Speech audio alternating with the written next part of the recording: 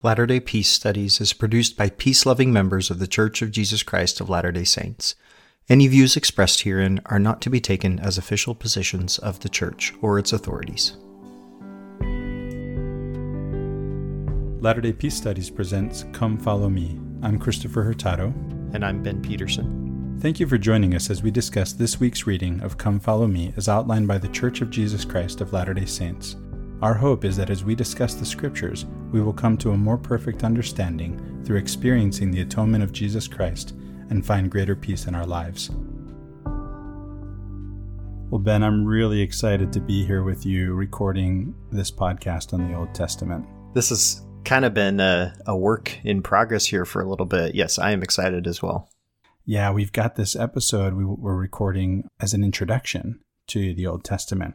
We thought there's some things to talk about here before we actually go into the Come Follow Me readings. And I also thought, why not introduce ourselves since I'm new to the podcast and listeners may be new to the podcast? How about you go first, Ben?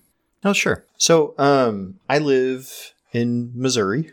And, you know, as we're coming here to this discussion of the Old Testament, Christopher, you're going to talk about it as well, but we do kind of throw out there, we're not biblical scholars. That's not our purpose in doing this.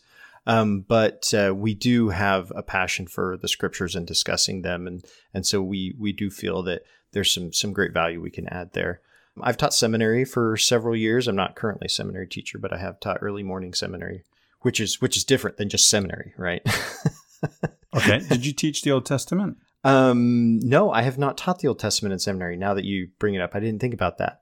I've taught all the others, but I've not taught the Old Testament. And the reason is the church changed up curriculum in the middle of when I would have, because we haven't had Old Testament, in church curriculum in a while because they changed things around. But anyway, I have an IT business here in Missouri. We manage computers and servers and IT infrastructure for small businesses. I went to BYU. I have a bachelor's degree in Middle Eastern Studies and Arabic, the MESA program that BYU has. I graduated in 2008. I minored in Italian language, served a mission in Italy, so that's kind of where that minor came from. Went and did Italian language and literature. So I speak Italian, Spanish, Arabic, and bad English. Do you speak American? American. So, this is funny, Chris. I'm reading some of the hobbies you listed for me here. You have reading the Old Testament, reading about the Old Testament, listening to lectures and podcasts about the Old Testament, podcasting about the Old Testament, listening to books that Christopher recommends about the Old Testament. These are all new hobbies I've had within the past month. But, despite that, technology kind of is a general hobby of mine. So yeah, all those things I really enjoy. What was it the old intro said? This is our life and we love it. Yeah, there you go. Yeah. Well, I'm Christopher Hurtado. I live in Bakersfield, California. I am also not a biblical scholar. I am an ex-philosophy, political science, and English professor. I'm also an entrepreneur in language services, and I'm a full-time stay-at-home homeschool dad and house husband and PhD student in Arabic and Islamic studies.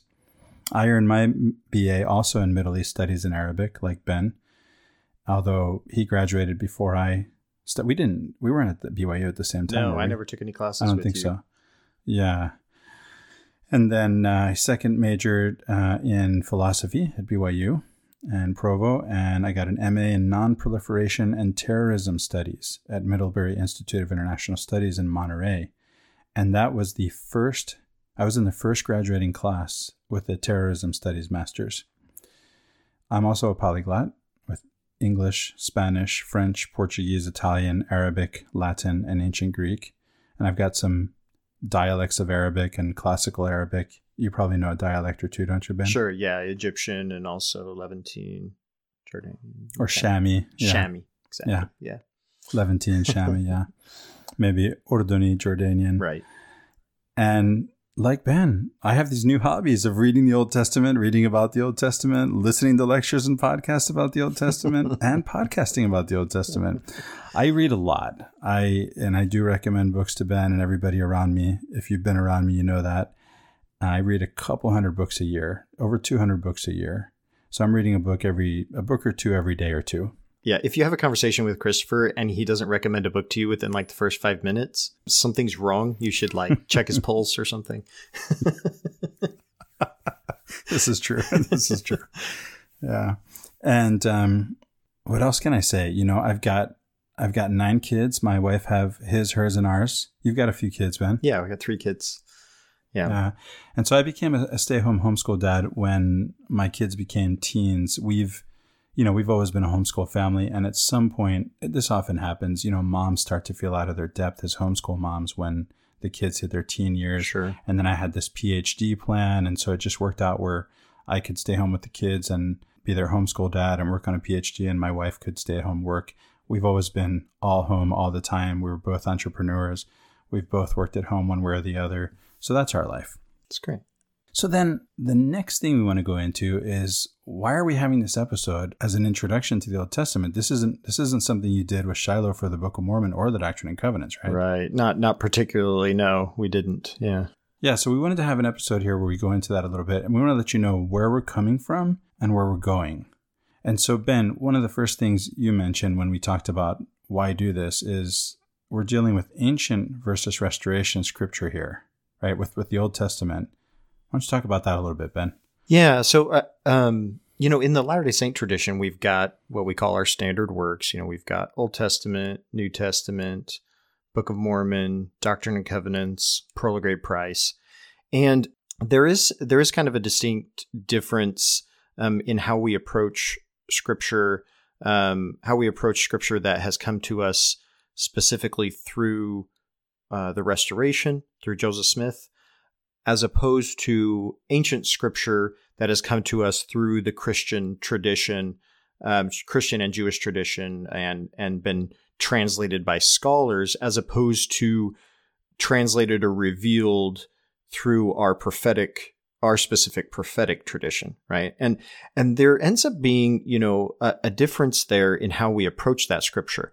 And that's very specifically summarized by our 8th article of faith, right? Because it says, we believe the Bible to be the Word of God as far as it is translated correctly. So there is this sense in Latter-day Saint tradition that the Bible, while we do look at it as the Word of God and so forth, we recognize that there are maybe significant errors in translation that can lead, can mislead us as to what is really meant and intended there.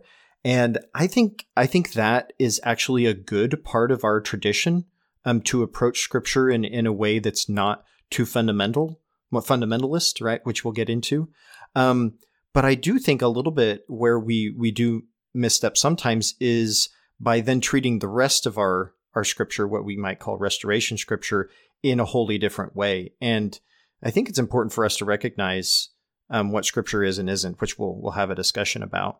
But in any case, our restoration Scripture, particularly the Book of Mormon and then like Book of Abraham, so forth, we call these translations, but they're not translations in the same way that the Old Testament and New Testament are translations, right? These are Joseph Smith style translations. And there's a whole long discussion to be had about that. And we talked about that when we did Doctrine and Covenants. We kind of got into it, that Joseph Smith's definition of translation is much broader and deals a little bit more in the revelation realm of things, as opposed to translation that we might look at with our King James version or new standard versions of translations of the Bible. And that is kind of spelled out when we look at the Joseph Smith translation, right? Because it's like, when you see the Joseph Smith translation, you see, Joseph Smith, when he says the word translation, he doesn't mean it in the same way that a scholar might mean translation. And so it's important for us to approach ancient Scripture with that in mind, if we're coming from our Latter-day Saint tradition. So. Yeah, that's really important. And we'll go into translation a little bit more as we go through this episode. So I had this Baptist neighbor before I moved here in Bakersfield. I lived in one place for a year or so when I came here, and I had this great neighbor, and I really miss being, neighbors with him. I still get to see him and talk to him once in a while, but not as much. He's a Baptist preacher, really good guy. And when we first met, we talked a lot about religion. He being a preacher, I being a scholar of religion, and someone who really studies my own tradition in depth too, other than the comparative studies I do with other religions, whether it be Islam or others. And I remember him telling me at one point, he said, and he was trying to distinguish between him and between me, and between his religion as a Baptist and my religion as a Latter-day Saint. And he said, we go by what the Bible says. And I just thought, and I don't mind saying this, if he ever hears this podcast, I said to him what I'm saying now, which is, no, you go by what you say the Bible says. Right? And we go by what the Bible says too. We go by what we say the Bible says. And so there's this quote I have here from Thomas Carlyle from his book, The French Revolution.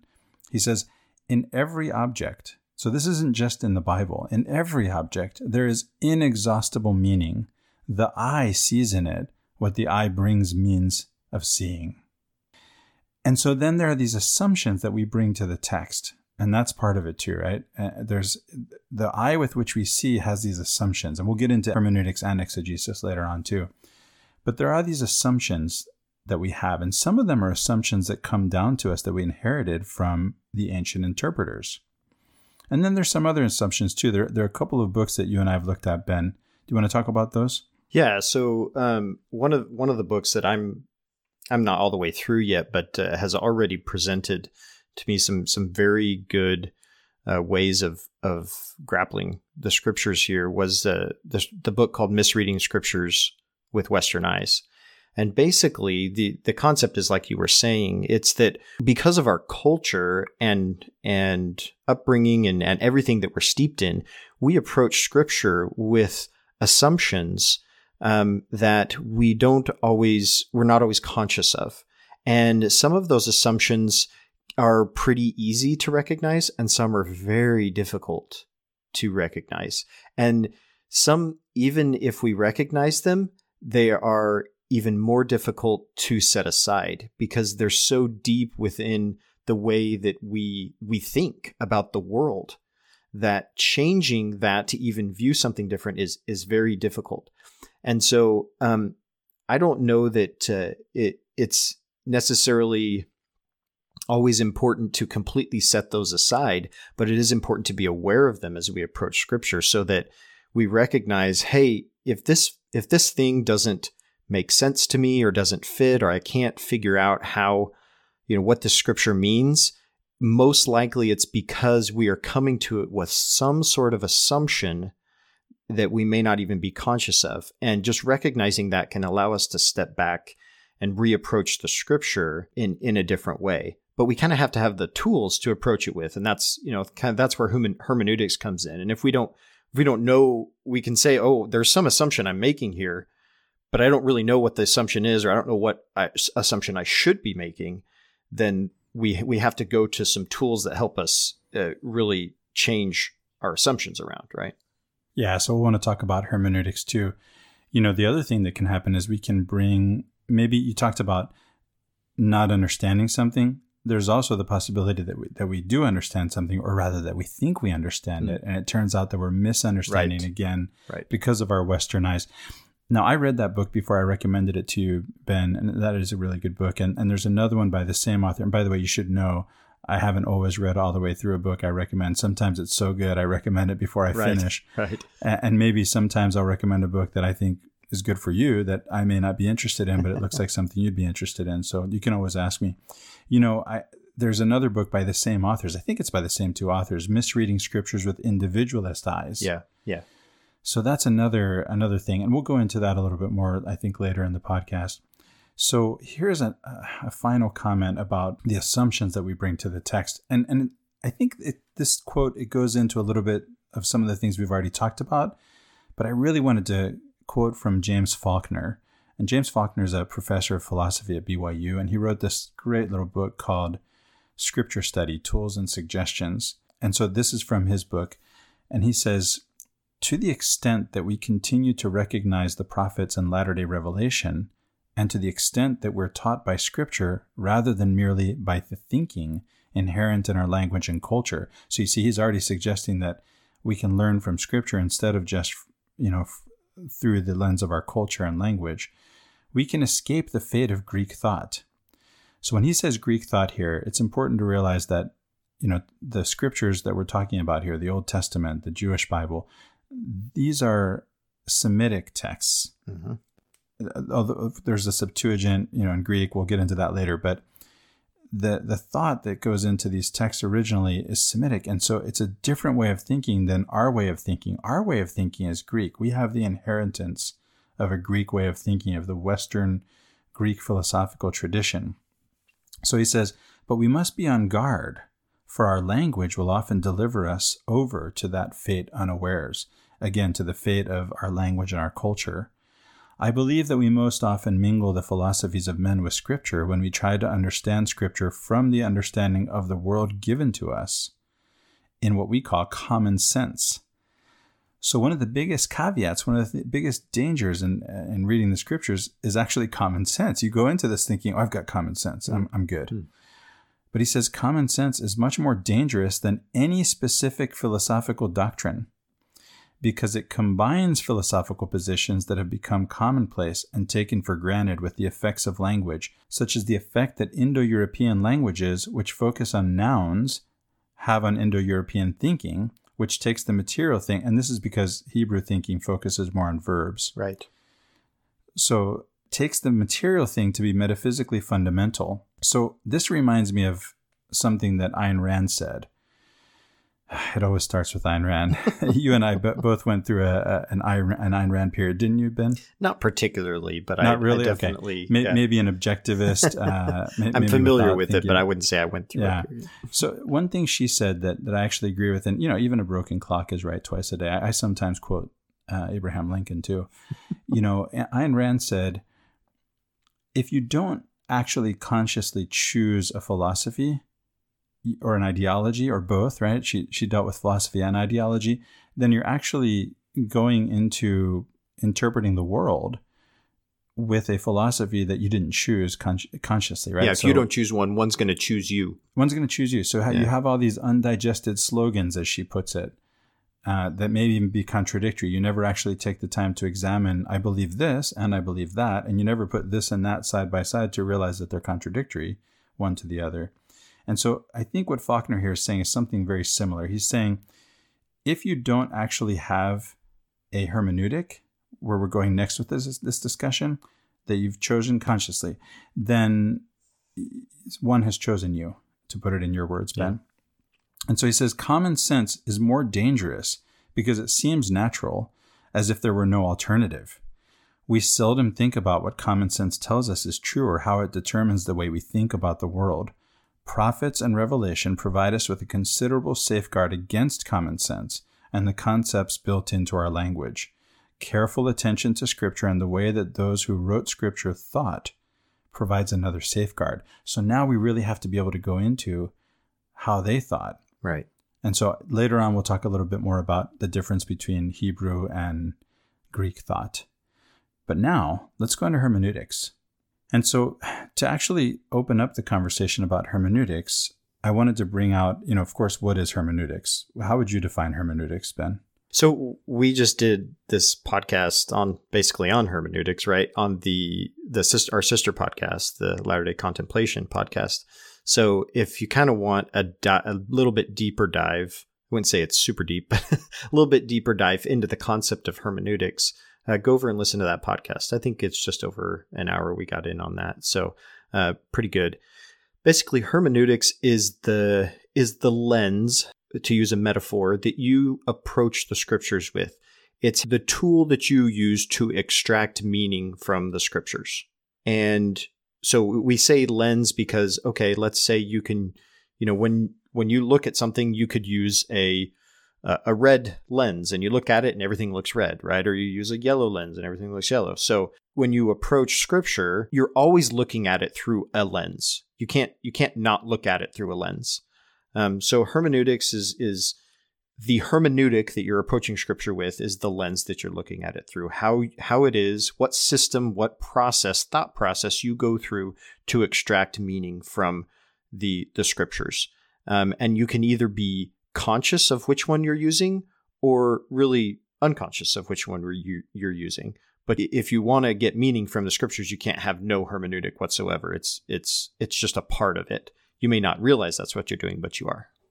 So yeah, I'm glad you mentioned that episode, Ben. I had actually forgotten about that. And that's episode 52, How We Read the Scriptures on Latter-day Contemplation, our sister podcast. And you can find that podcast, same place you find this one, whether it's on our site at latterdaypeacestudies.org. Yeah. Yeah, or using your favorite podcast app. And we'll talk more about podcast apps at the end of the episode too. And in case you don't know about that, we'll go into that a little bit. So when we look at hermeneutics, I want to actually think about, what the problems are that we would run into and how a hermeneutic can actually help us to solve those problems. So here at Latter-day Peace Studies, for example, and by the way, I know this is for a lot of people going into the Old Testament, a lot of whoever reads the Old Testament, whether they're Jews, Christians, and even Latter-day Saints, as a particular set of Christians, we see divine violence and divinely sanctioned violence. And the question is, how do we explain that and how do we deal with it? And so our hermeneutic is going to help us to deal with that. And then there's biblical criticism, what we call modern biblical scholarship or biblical criticism or historical criticism. And there was sort of this 1, 2, 3 punch that brought, which was, that there was evolution, there was the documentary hypothesis, which we'll go into, and there's archaeology. And so at that point, when this happened, then there become these multiple choices that you have to choose one. This is a multiple choice quiz, guys. You didn't know there was going to be a quiz. So we have to deal with this, right? How do we deal with this, with evolution, documentary hypothesis, archaeology, where science and where history, and again, through archaeology, modern history that uses archaeology and a better understanding of ancient languages than we had in the past. Yeah. How do we deal with the challenge this poses to a conventional way of reading the scriptures? Right, the one that we inherited from the ancient interpreters, right, and the one that actually occurred, ironically, out of as a reaction to modern biblical criticism, which was this fundamentalist approach, this doubling down, so to speak, doubling down, defending the Bible. So here are the choices, Ben. You've got number one, you could just avoid it altogether, and that's valid. You could just say, you know what, I'm just reading the Bible religiously. That's it, and you can take this devotional approach. And there is this concept of sacred history that even if it's not historical in a modern history way, it can be that we can tell the stories, or it can tell us stories that are going to strengthen our faith, something like that. There's the option of being analytical. You can analyze it. So you can avoid it or you can analyze it. If you analyze it, this means you're reading the Bible critically. You can defend it. Now, here's the thing about defending it. If you defend it, then you actually become unable to read it. And you can compare there's a guy named Peter Enns. Peter Enns wrote a book, The Bible Tells Me So, Why Defending Scripture Has Made Us Unable to Read It. And I heard Pete Enns on the Maxwell Institute podcast. I think it was episode number 16, so it was early on. Yeah. And I'd actually first heard Peter Enns on the podcast from a later episode when he wrote The Sin of Certainty, which is subtitled something like Why God Wants Your Trust More Than Your Correct Belief. Something like that, where pistis, the word that we translate faith, really means trust. And he's bringing that out. So he says, you're actually unable to read it. And I think what he's saying there, Ben, tell me what you think. I think he's saying that if you want to defend it, then that becomes, in a sense, an impossibility because the impossibility is in reading it because you're not actually reading it because you don't understand what it is. Does that make sense? Yeah, I mean, you're not engaging with it in the way that it was intended to come to you. You're engaging with it with a different intent, and your intent is to be polemic, right? So, like we talked about this a little bit in our Doctrine and Covenants discussion that sometimes when we're looking in the scriptures so that we can prove someone else wrong, we forget to look in the scriptures for God. Right. There's that too. And by the way, you're probably proof texting at that point, right? I know that I've had so many people, tell me, and this is one of the reasons why I quit social media several years ago. And, that I just thought if I have one more person that tells me what the Quran says who hasn't actually read it, that's it. I quit. And that happened. I just said, you know what? That's it. I quit. And so you get these people, they tell you the Quran says this. And first of all, they're reading a translation. They don't know Arabic.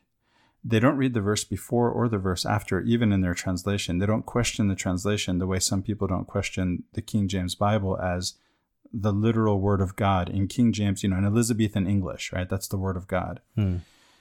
So we have avoid, analyze, defend. Another option is to synthesize. This is the option we're taking, right? This is the option we're choosing, which is to read the Bible critically and religiously. Both. We're going to have it both ways, both and. And then, of course, there's the option of quitting, where you just say, you know what? I'm just not going to read the Bible. I don't see value in it. Yeah. I don't see value in it anymore. And so those are the options. We're choosing synthesis. So that brings us to this question that you brought up earlier, Ben, which is, what is Scripture? Now, we've got a great quote here from Wilfred Cantwell Smith in What is Scripture? A Comparative Approach. Do you want to read that, Ben? Sure. Yeah. So he says, any scripture, Gita, Bible, a Buddhist sutra, or whatever, and any verse or term within it means what it in fact means and has meant to those for whom it has been meaningful. So the references here, for those that don't know, Gita means Bhagavad Gita. So we've got these Hindu texts, Bible, obviously, and then Buddhist sutra would be some of the Buddhist texts. We use the word text here intentionally too. Yeah. Yeah. So at this point, we're already distinguishing between scripture and sacred text. And that's where I think we're going next, right? So scripture is a little bit more distinctly a Western type of way of looking at sacred texts. Whereas, as you go farther east, scripture is less of an important distinction or term that would apply to their sacred text. So yeah, even time was when scripture just meant the Holy Bible. Yeah, it was even not only Western but only Christian, right? Right. Of course, that included the Old Testament, the Jewish Bible. So Smith says scripture is a social phenomenon and therefore must be thought of only in relation to communities that make it meaningful. So what we're saying here is that scripture aren't just texts. Scripture are the way that people relate to the text. So it's the relationship between me and you and the text, right? Yeah. You and I, right, are part of a religious community. And so we have a relationship with each other and with these sacred texts. And that's what scripture is. And so that's what we're talking about. Now, just as a disclaimer, we're probably going to be sloppy and call sacred text scriptures when we talk about our scriptures because we're used to doing it. But I think it helps to look at this way. And so finally, I have another quote from Smith. He says, scripture has no ontology, by which he means it doesn't have a being qua being, a being in and of itself. There's no possibility, he says, of explaining what scripture is apart from the human beings who make it scripture. Right. Scripture is a subjective term. It's not an objective term, right? So scripture really is only defined in the context of people who relate to it as such.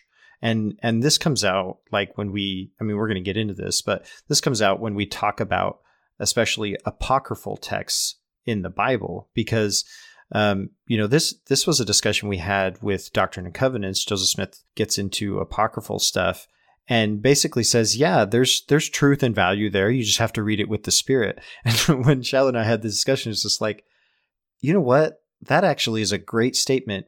And it doesn't apply just to the Apocrypha. It applies to everything. All scripture or sacred texts that we approach can have truth in it when we approach it with the Spirit. And so that's the relationship there that we're talking about. Some people are going to view Apocrypha as scripture, that's scripture to them, and other people aren't going to view it that way. And so what defines it as scripture is that relationship to the text. Yeah, and we'll go into Apocrypha a little bit more too. So that said, one of my favorite books of scripture, and I love the Quran. I love reading the Quran. And one of the things I love about it is the way it talks to, it's not really talking to me in the first person because it's talking to Muhammad. People say Muhammad doesn't show up in the Quran a lot. Well, that's because it's first person God speaking to Muhammad. But when I read it, I feel like God is talking to me because it is in that form of address.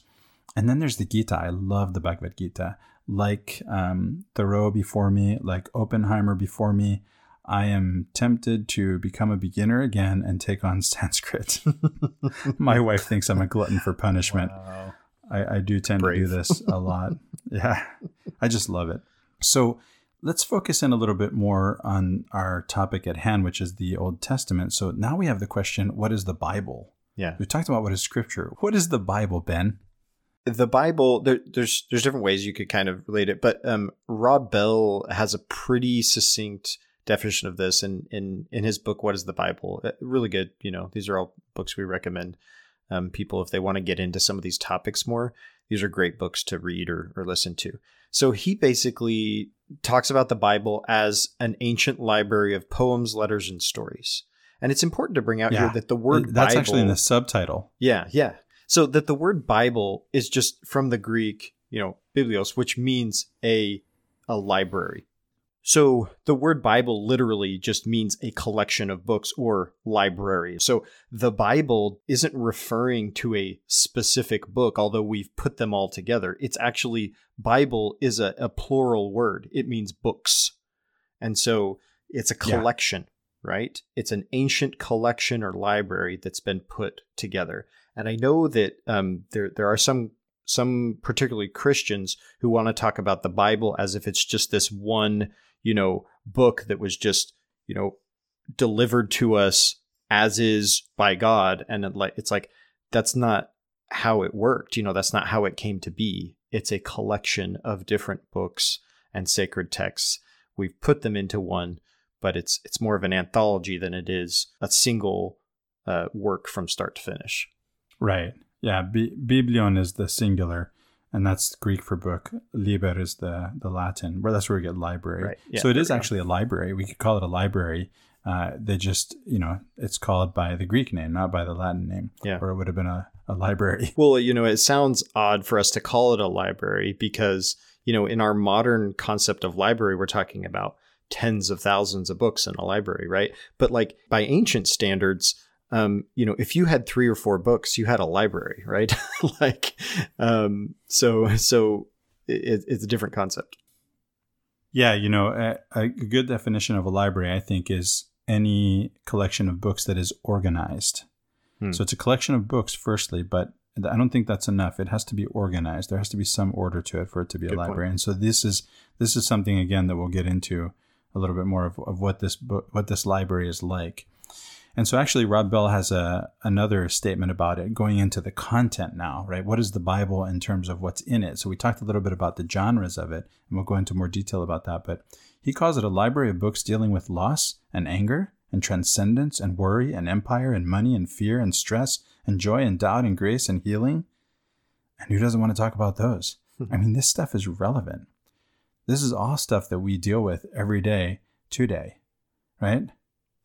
So I think, we have to think about a little bit and talk a little bit about what revelation means. Because, again, we've talked about the relationship between sacred texts and the readers and the community of readers, the reader and his community. And now we have to think about what is actually in the texts. And so I have my own definition here, Ben. Tell me what you think. Okay. Revelation is an experience of the divine. So I haven't gotten to the sacred text yet. That's revelation, an experience of the divine. Sacred texts are translations of an experience of the divine into human language. And that's including the cultural that's inextricably linked with the language, or linked to the language. Right. So what do you think? Yeah, I think that's good. The words translation and interpretation are a little tricky, right? There's some overlapping in meaning there, and knowing where to use one or the other can be hard. In this context, translation, I think, works, especially with the Bible.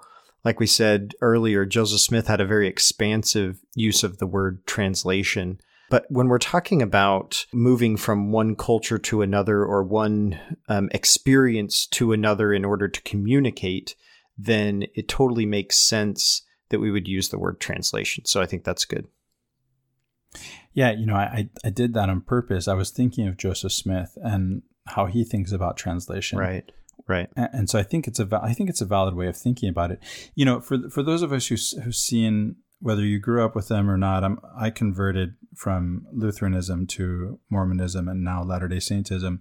You see these paintings where Joseph Smith looks like he's reading from the plates. And, you can picture him. They're not exactly like this, but picture him with his finger, where keeping his place where he's reading with his left hand. Over here, he's writing with his right hand as if he were reading.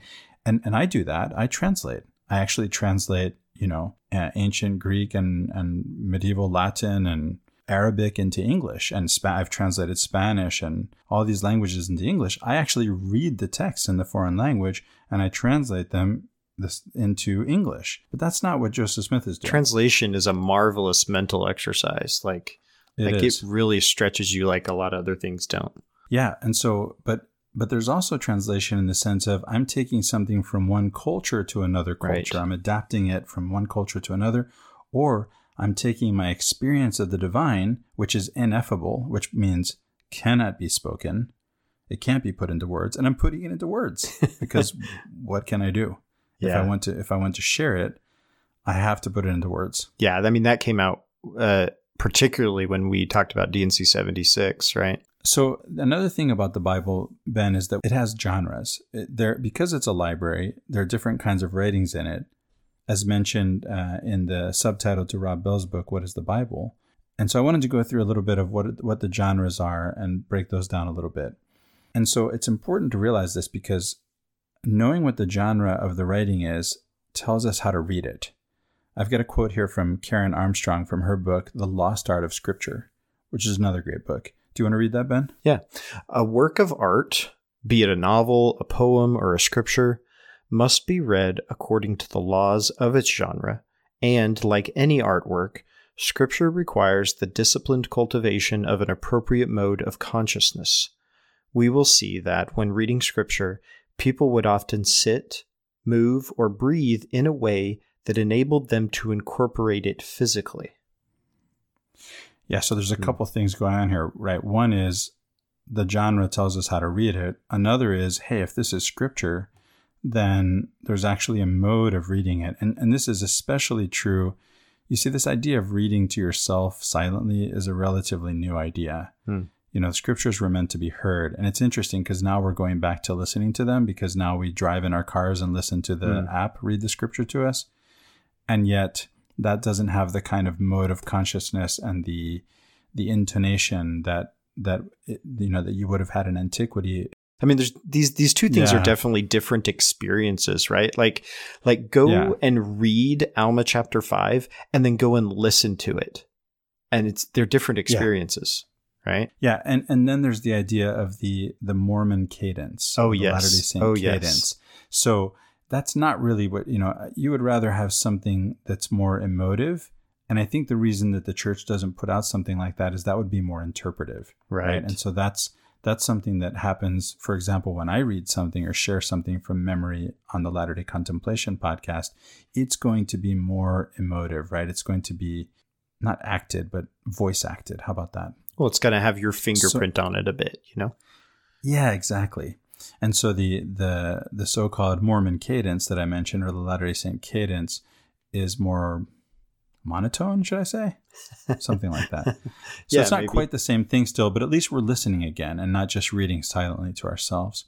Reading out loud is another possibility for you yourself, right? We can each read out loud on our own. Right. And that adds a layer of experience to it.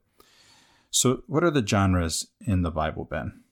So there's lots of different, because we've got a collection of books here, or not even just books, different texts, right? At the time, they weren't always considered books, but these come about in different ways. Some of them are legal, so kind of have the law genre to them. Some of them are more historical. This kind of comes out in Chronicles, where They really are meant as more of a type of history, or an ancient type of history, which we'll get into that as well. Then we have things like Solomon's wisdom. Like these are short aphorisms or statements about life and human condition that can be read as wisdom. The Psalms, those are prayers and hymns. We have things like Isaiah and Ezekiel and Daniel that are much more solidly in prophecy, in the prophecy realm. And then we have in those books, there's also mixed in various forms of apocalyptic literature. So, and then there's eschatological stuff as well. Oh, one thing I forgot to mention about some of the legal genres would be that some of them are like treaties. If listeners that have been listening to us for a while will remember, way back when we started Doctrine and Covenants, the very first section, we talked about, Shiloh and I, we talked about how Doctrine and Covenants section 1 actually had the format of an ancient treaty that came about, through the years, but then was brought into a religious context. Started in a legal context, but then was brought into a religious context, and how D&C section 1 is actually formatted in that way. Very fascinating, because this genre wasn't discovered until like around 1950 or so. They didn't identify this as a genre within Scripture. And so what I think is interesting is as more and more scholarly work is done on stuff, they are discovering genres and subgenres that bring out these concepts of, we're going to get to it here in a bit, the documentary hypothesis with different types of authorship, and you can identify that by sometimes the use of different genres. So yeah, that's a good point. Yeah. So this kind of suzerain vassal treaty you're talking about also shows up in the Book of Mormon with King Benjamin, right? Yes. And at Mount Sinai, when Israel makes that covenant, that treaty with God. Right. And so we'll be revisiting this. And by the way, everything in this episode we'll be revisiting, right? we just sort of wanted to lay out again where we're coming from and where we're going with this, and all of these things are going to show up. And so we wanted to give an introduction to these ideas. So there's one other thing, and that is that some of the Bible is written in prose and some of it's written in poetry, right? As a matter of fact, right, it's about 43% of the Bible that's in prose and 33% in poetry, including songs and reflective poetry, passionate, political, resistant poetry from the prophets. So there's a difference between prose and poetry, right? Yeah. Prose is propositional.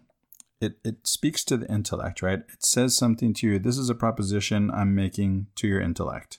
Whereas poetry speaks directly to the heart. And so one of the things that shows up here in this conversation is that if we're reading what was written in poetry in prose, we're missing a big part of the message. Right. And so I have my own experience. If we go into what are the poetic books, I want to talk about Job. I'll let you go through what the poetic books are in the Bible. Let's identify those. Yeah, I mean, your point about poetry really comes up in translation.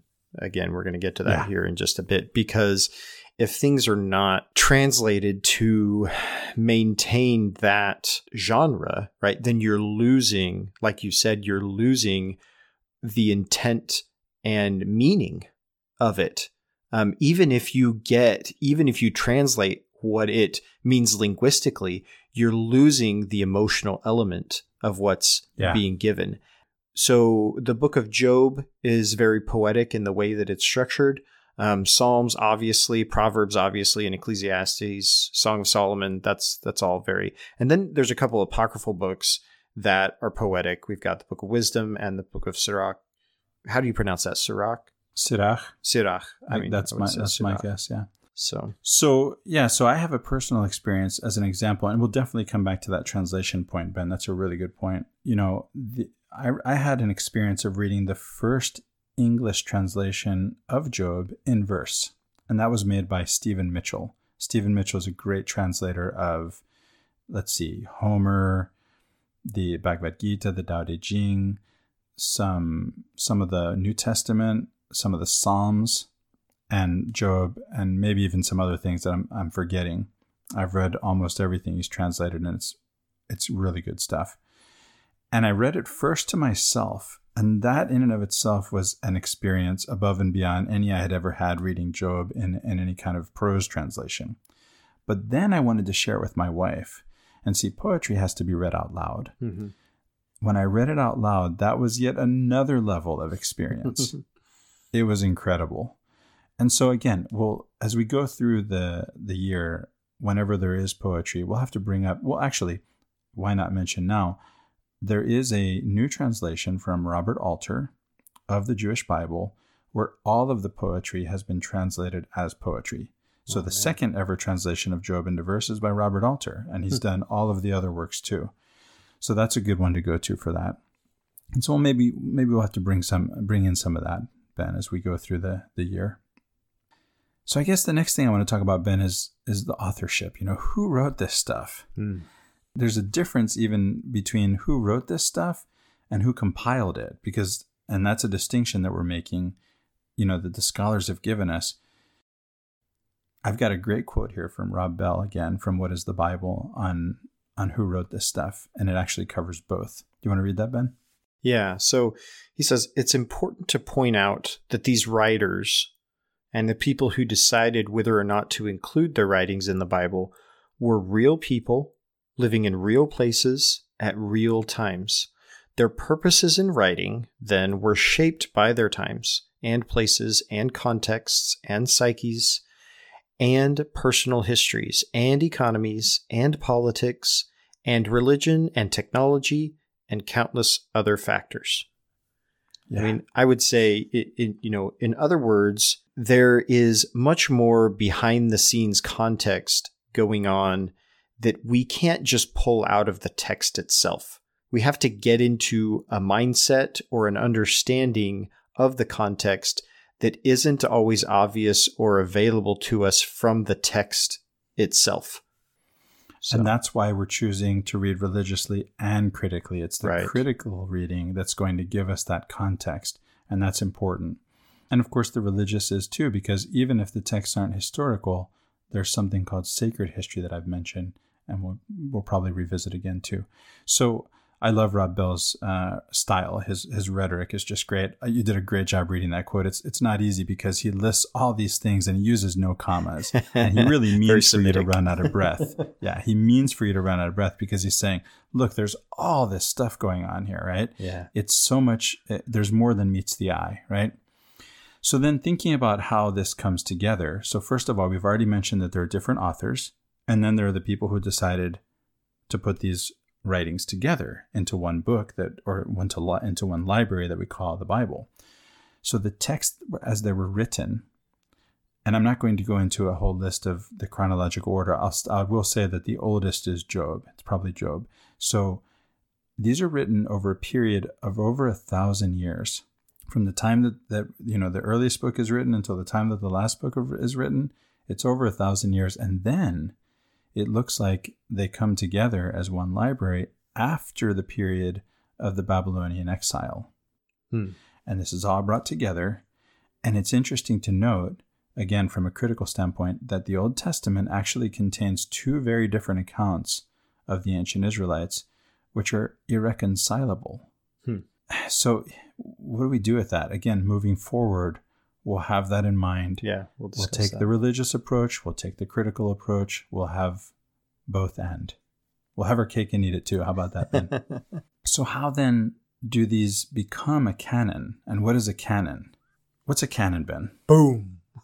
Yeah, that's what I was thinking. So, that's not the canon we're talking about, right? So canon would be taking a sacred text, the process by which a sacred text is brought in and given authoritative status, right? Yeah. So canon, here we go. Here's a definition: an authoritative list of books accepted as Holy Scripture, or the authentic works of a writer, like Chaucer canon. So, but anyway, in our context, we're talking about something that has been given authoritative status as a text, as a holy text.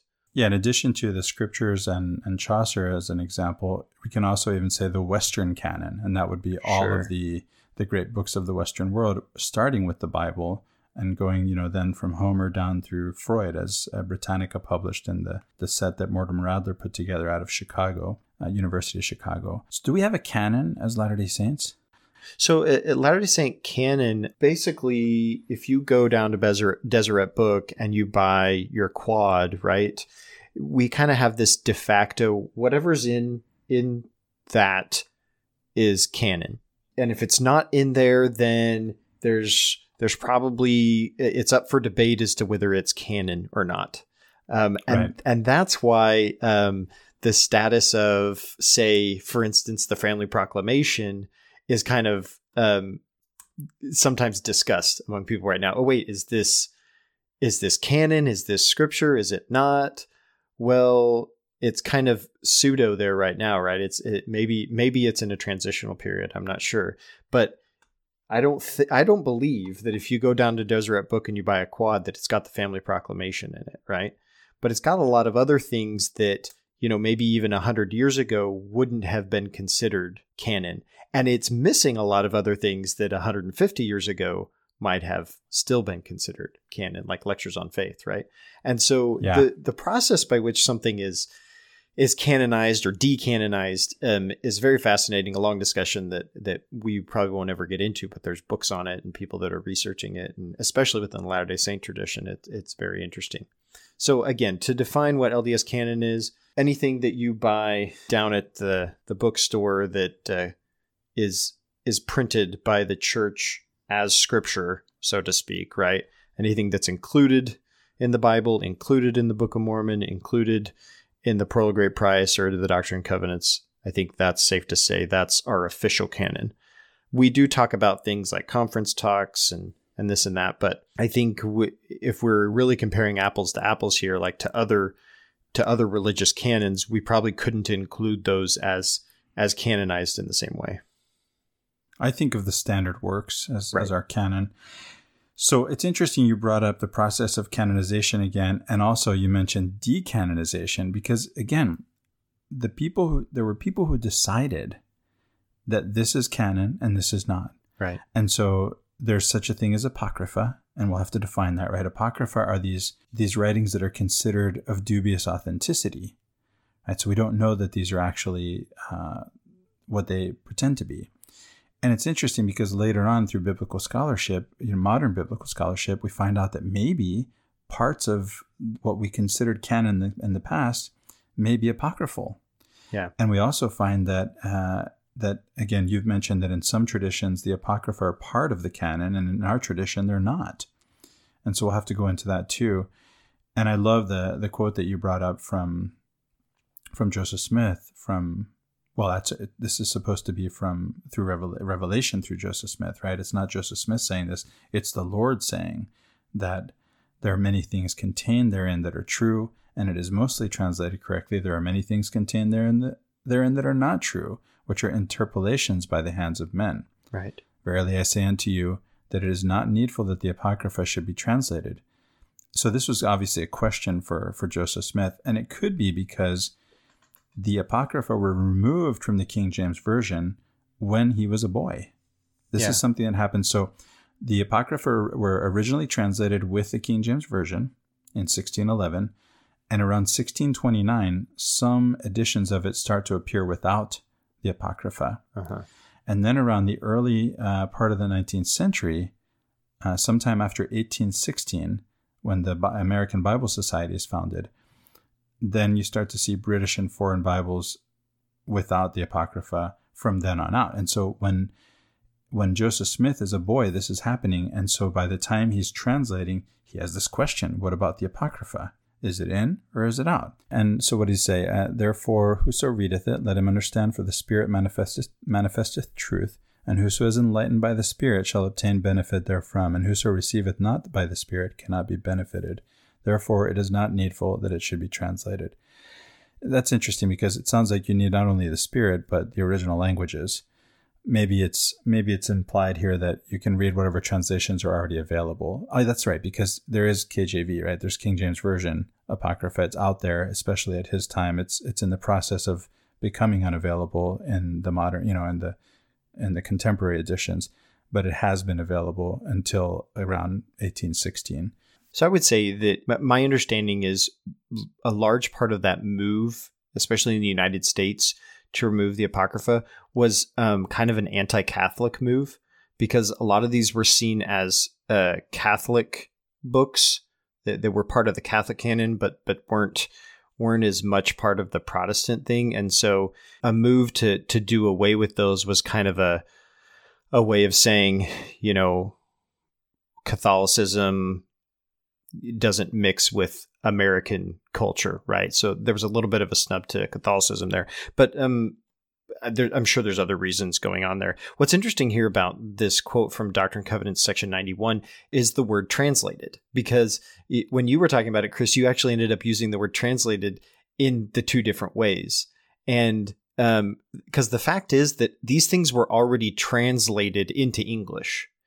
What Joseph Smith was doing wasn't translating them into English. He was going through them and doing the Joseph Smith translation, right? Which was pulling out additional meaning and explanation and fitting it into the broader restoration context. And that's what he meant by translation in that sense. So to say that they don't need to be translated, again, in section 91, it's not talking about they don't need to be translated to English. It's talking about Joseph Smith doesn't need to go through and give some additional expounding of them, because if somebody wants to go to them with the Spirit and read them, they can do that by themselves, right? So, yeah. And so I just have a couple more comments about it. So you heard me actually realize that as I was reading, right? Yeah. That's one thing. I also want to go back to your comment, Ben. Yeah, I want to go back to your comment that this idea of reading by the Spirit, whatever translation, is a great idea. It's a great idea that we can apply to not only to the Apocrypha, but to the Pseudepigrapha, to writings, sacred texts from other traditions. Again, one of my personal favorites is the Bhagavad Gita. I love the Quran too. And I get so much from reading those. And I find truths with them. As a matter of fact, as we go into, I'll probably mention this again when we get to it, when we get to the Genesis account of the garden myth, right? The Garden of Eden. There is, in the Quran, there's a particular detail that doesn't appear anywhere in our standard works, but is taught in our temple. Mm-hmm. And so I just thought that was really interesting that showed up there. It's not in the standard works. It is taught in the temple, and it's in the Quran. Yeah. So then there's one more category, Ben, which is pseudepigrapha. And what that means is something that is not written by who it's said to have been written by. Right. And so when we said Apocrypha is of dubious authorship, that means we're not really sure. Pseudepigrapha is, we figured out that this isn't really by who it says it's by.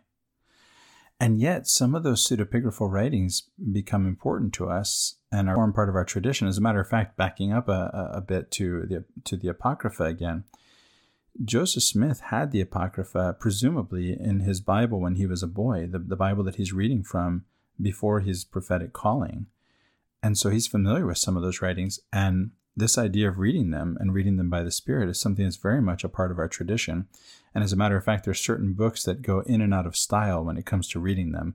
And so right now, I know just from having my pulse on, just talking to people out there and, interacting with people, especially through the podcast and the Come Follow Me study group and even family members, is that people are reading the Book of Enoch again, the so-called Book of Enoch, which isn't even a book, it's books of Enoch, right? Right. And so that's one example. And I think if we look at some of those apocryphal writings, we'll find things that are very familiar to our tradition in them so that we can see. Well, if somebody wants to dive into that, they can look into, Hugh Nibley did a series of articles, Strange Thing in the Land, that were published back in the 70s, that he talks about the apocryphal Book of Enoch and then compares it to what we have in the Book of Moses, which is the Latter-day Saint Book of Enoch.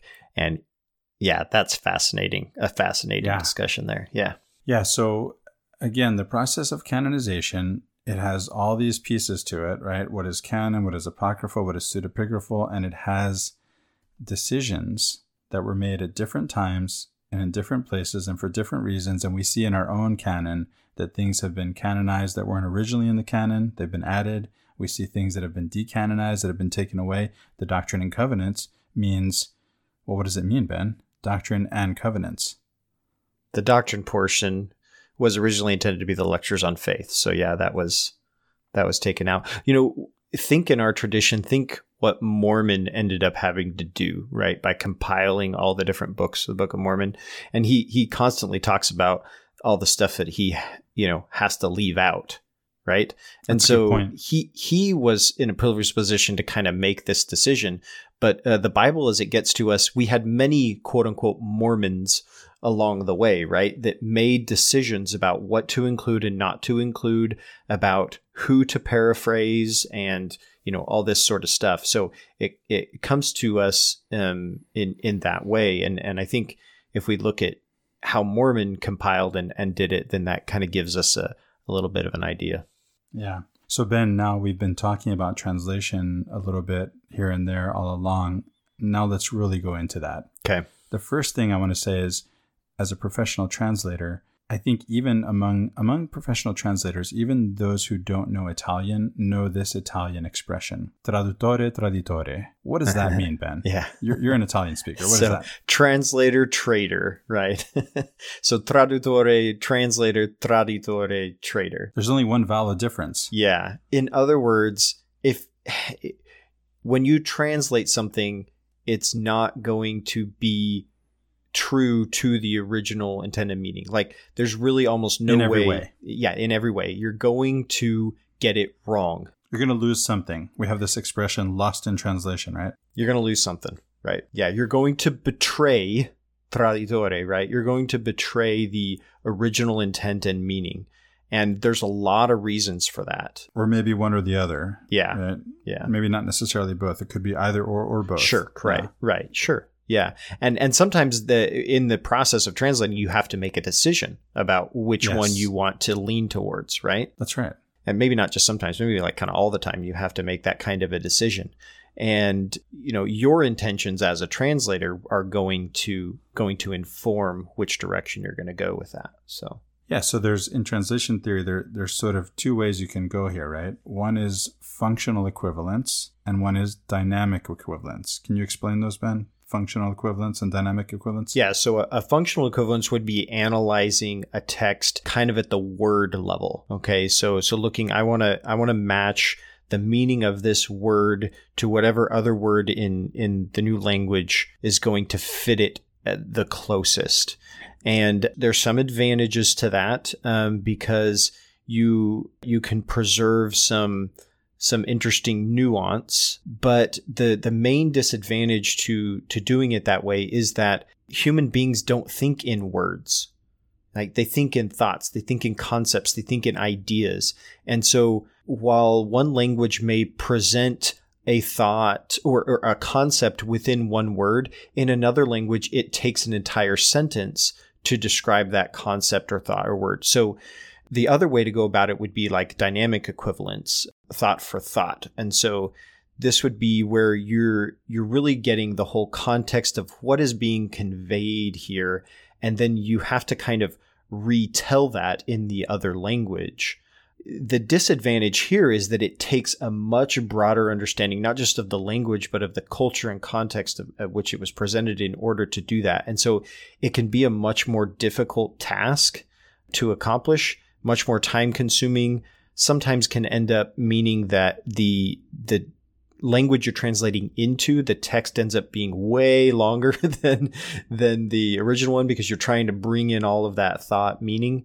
And so it's not all around necessarily better than functional equivalence, but it definitely has some significant advantages that need to be considered. So, yeah, I'm going to talk about the advantages and disadvantages in a little different way. I'm going to take a little bit different approach. I'm going to use the example of poetry that came up earlier. Yeah. So if I'm taking a word-for-word approach, the disadvantage is I have to give up the verse. I can't actually write poetry if I'm going word for word. Right. And so if I want to preserve the experience of what it's like to read the original, but in another language. So for example, the Quran is all it's not poetry, but it's poetical. Yeah. And so it's all rhymed, and that's why there's a cadence to it. Yeah. So I prefer to read a translation that has dynamic equivalence, that brings that experience of reading poetry into the English. And that's why I recommend Thomas Cleary's translation, because it's the best at doing that. But see, when you say it's the best, I didn't say it's the best translation. I said it's the best at doing that. At that particular intention, right? Right. So if someone asks me, what's the best translation of something? Well, that depends on what you're looking for, right? Yeah. Are you looking for this functional equivalence or dynamic equivalence? So if you want to go word for word, right, that's maybe not the best translation. Right. And so if I want to have an experience of poetry, I need a dynamic equivalence translation. So that's just one other way of looking at it in terms of poetry. Yeah. I'm either going to, And, backing up, this idea of having to choose a word, even if you go word for word, that's problematic. I've read Cicero, where he's just such a great rhetor, and he's using words that in Latin, I'm talking about reading Cicero in the original Latin, he uses words that in Latin have multiple meanings, and he's doing it on purpose. And so if I'm going to translate that, as a translator, I have to pick one meaning, and at best, if I want to include the other ones, I have to use a footnote. Yeah. That's the only way I can do it, because there's no one word in English that has all those different meanings, just like the Latin does. And so that's another example of how this works. So hopefully that gives you a little bit of an idea of what goes into translation without going too deeply into the subject, just a little bit of an idea of that. And then I want to talk about some things, Ben, that are specifically sort of categories of things that might be lost in translation. And so I have here at the top of my list a couple of things that I'll go into, and then I know you want to talk about sort of spheres of meaning. Yeah. So when I think of the things that are lost in translation, some of the things that come to my mind are names, whether they're names of people or whether they're toponyms, right? Names of places. And you see this in ancient literature, not just in the Bible, but you can compare Oedipus Rex. For those who know Oedipus Rex, or for those who don't know Oedipus Rex, the play by Sophocles, without hopefully having any spoilers, I don't think I need a spoiler alert. You have this central character, Oedipus, that as you read it in English, doesn't seem to know what's happening to him. I'll just be vague like that. So he doesn't seem to know what's happening to him. It turns out that in the Greek, that's not the way it is. In the Greek, not necessarily so, okay? So in the Greek, it's ambiguous. The Greek is ambiguous in a way that you're not really sure whether he knows what's going on or not. And so there's sort of a canonical interpretation of Oedipus Rex that he doesn't know what's going on. And therefore, that canonical interpretation is baked into all the English translations. Yeah. So you wouldn't see this unless you read a treatment of it in English, which is what I did, or you read the Greek. Yeah. Which would take me a long time with the dictionary to do that. Ancient Greek I thought Arabic was hard until I studied ancient Greek.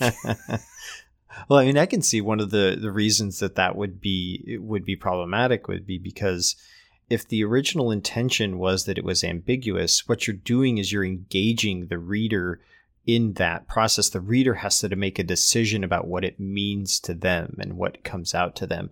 And right. And if you instead read a translation that makes the assumption, then that choice has already been taken away from the reader, right? And they're not as engaged in this ambiguity of the story. So.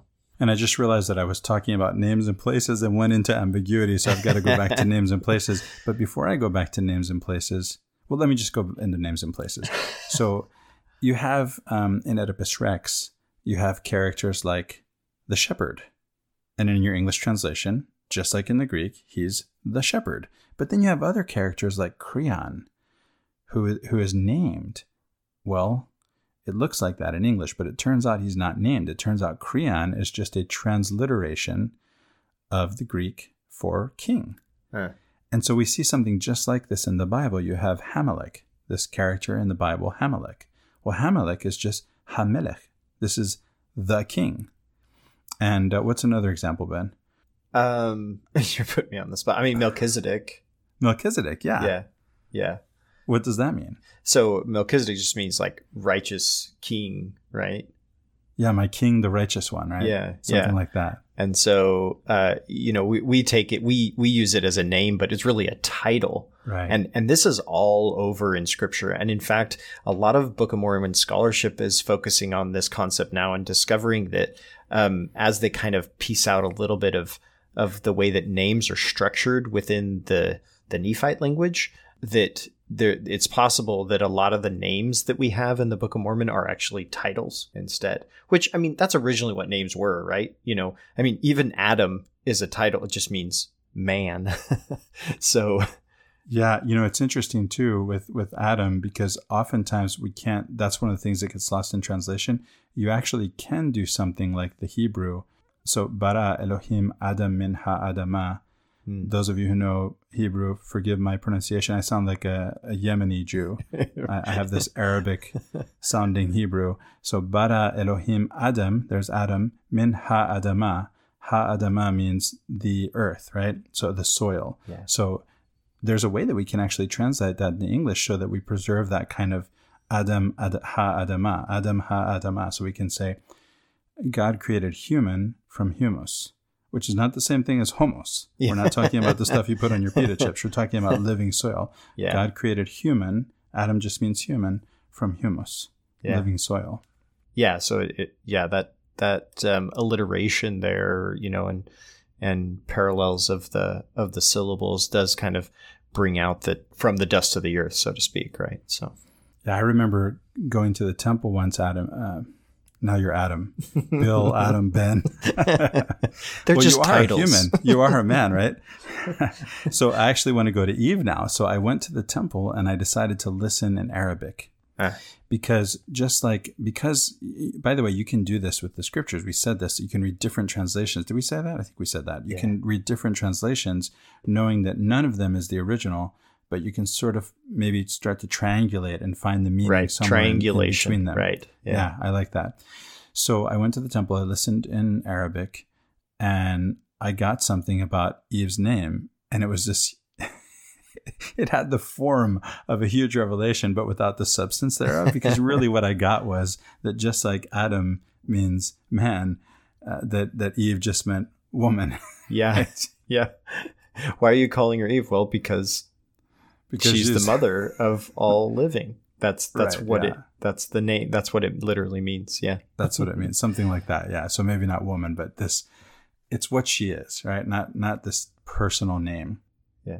So then there's this idea of spheres of meaning, and you talk, and Venn diagrams. You were telling me about this pre-show. What do you mean by that? I didn't actually get it. I was waiting for this moment for you to explain it to me. So I don't know where I got this concept from. I want to say I didn't. There's no such thing as an original idea, right?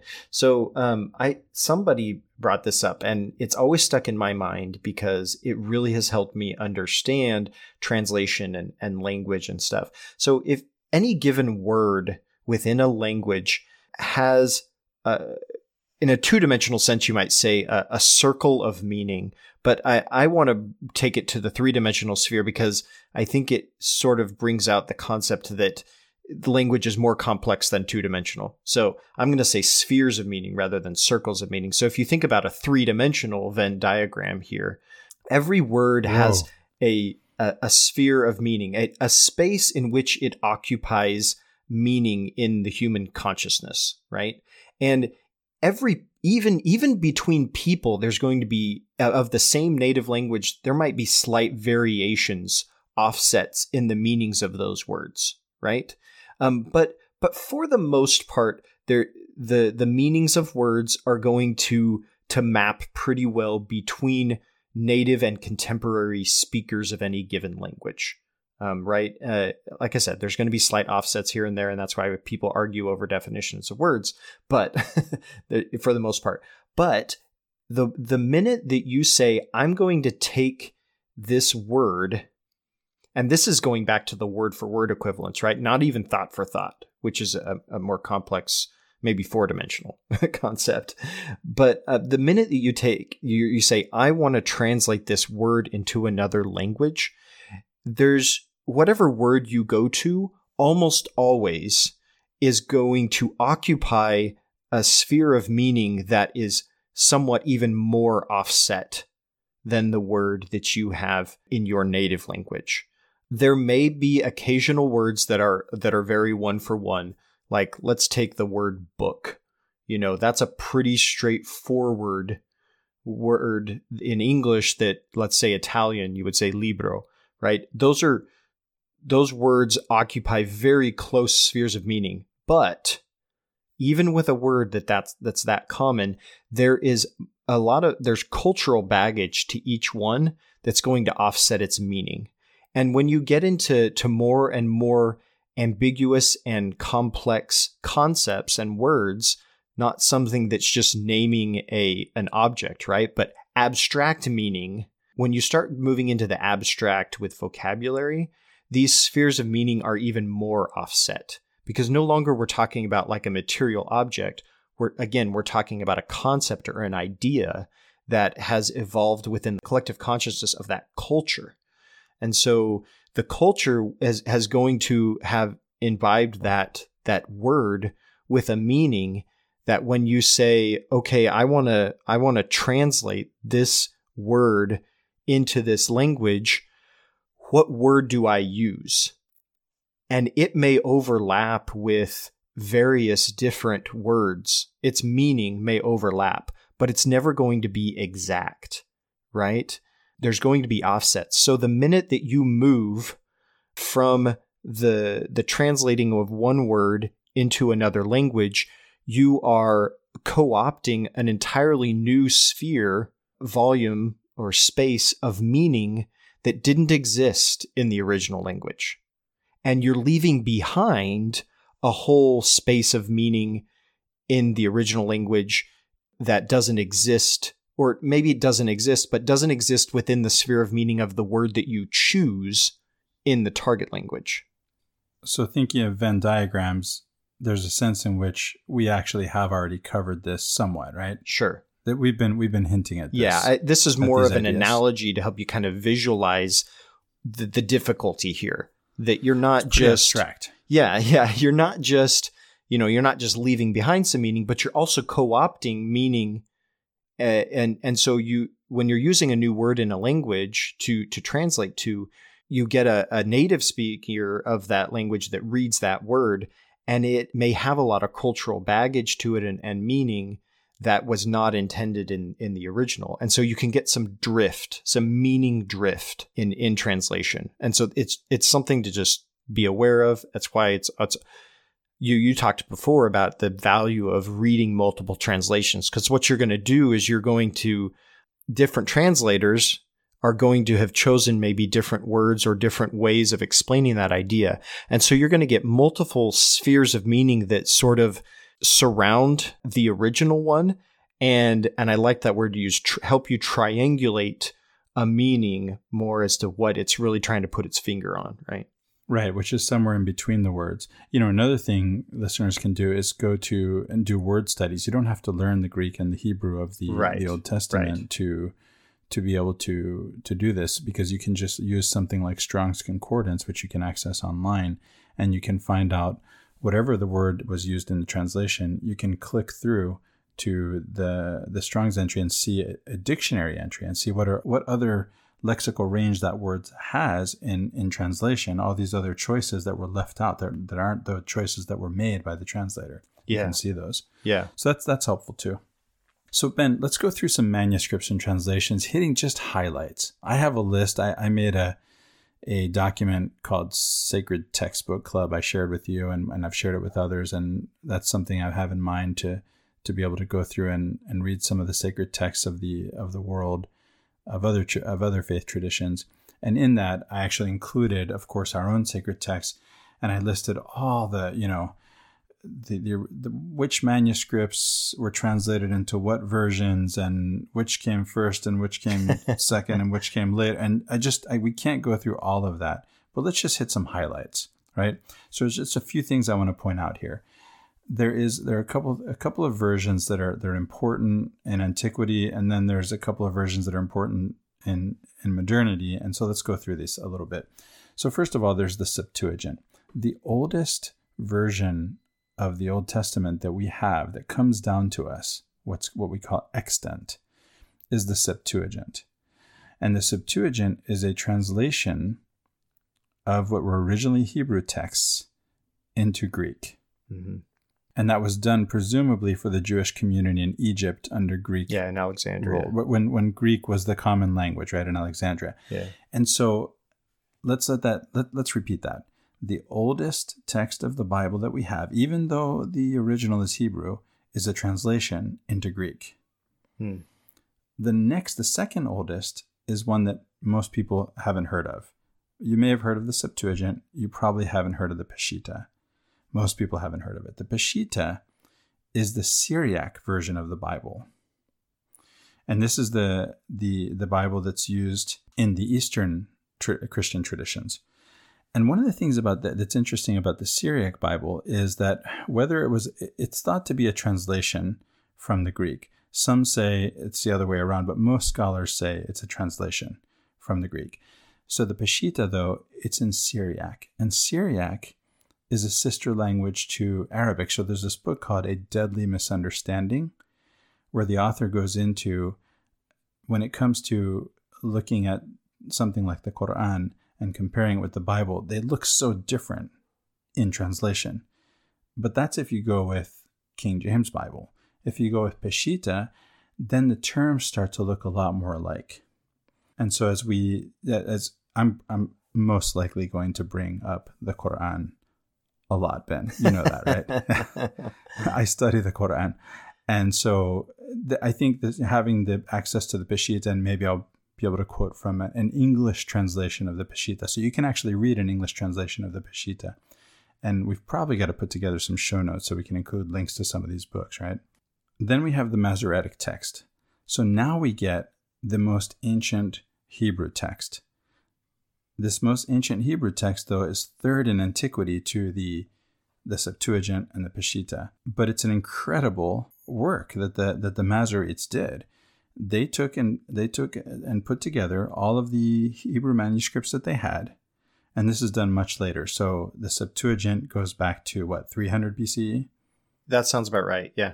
Hellenistic Egypt. So. And then you have, so 3rd century to 2nd century, between 3rd and 2nd century, BCE.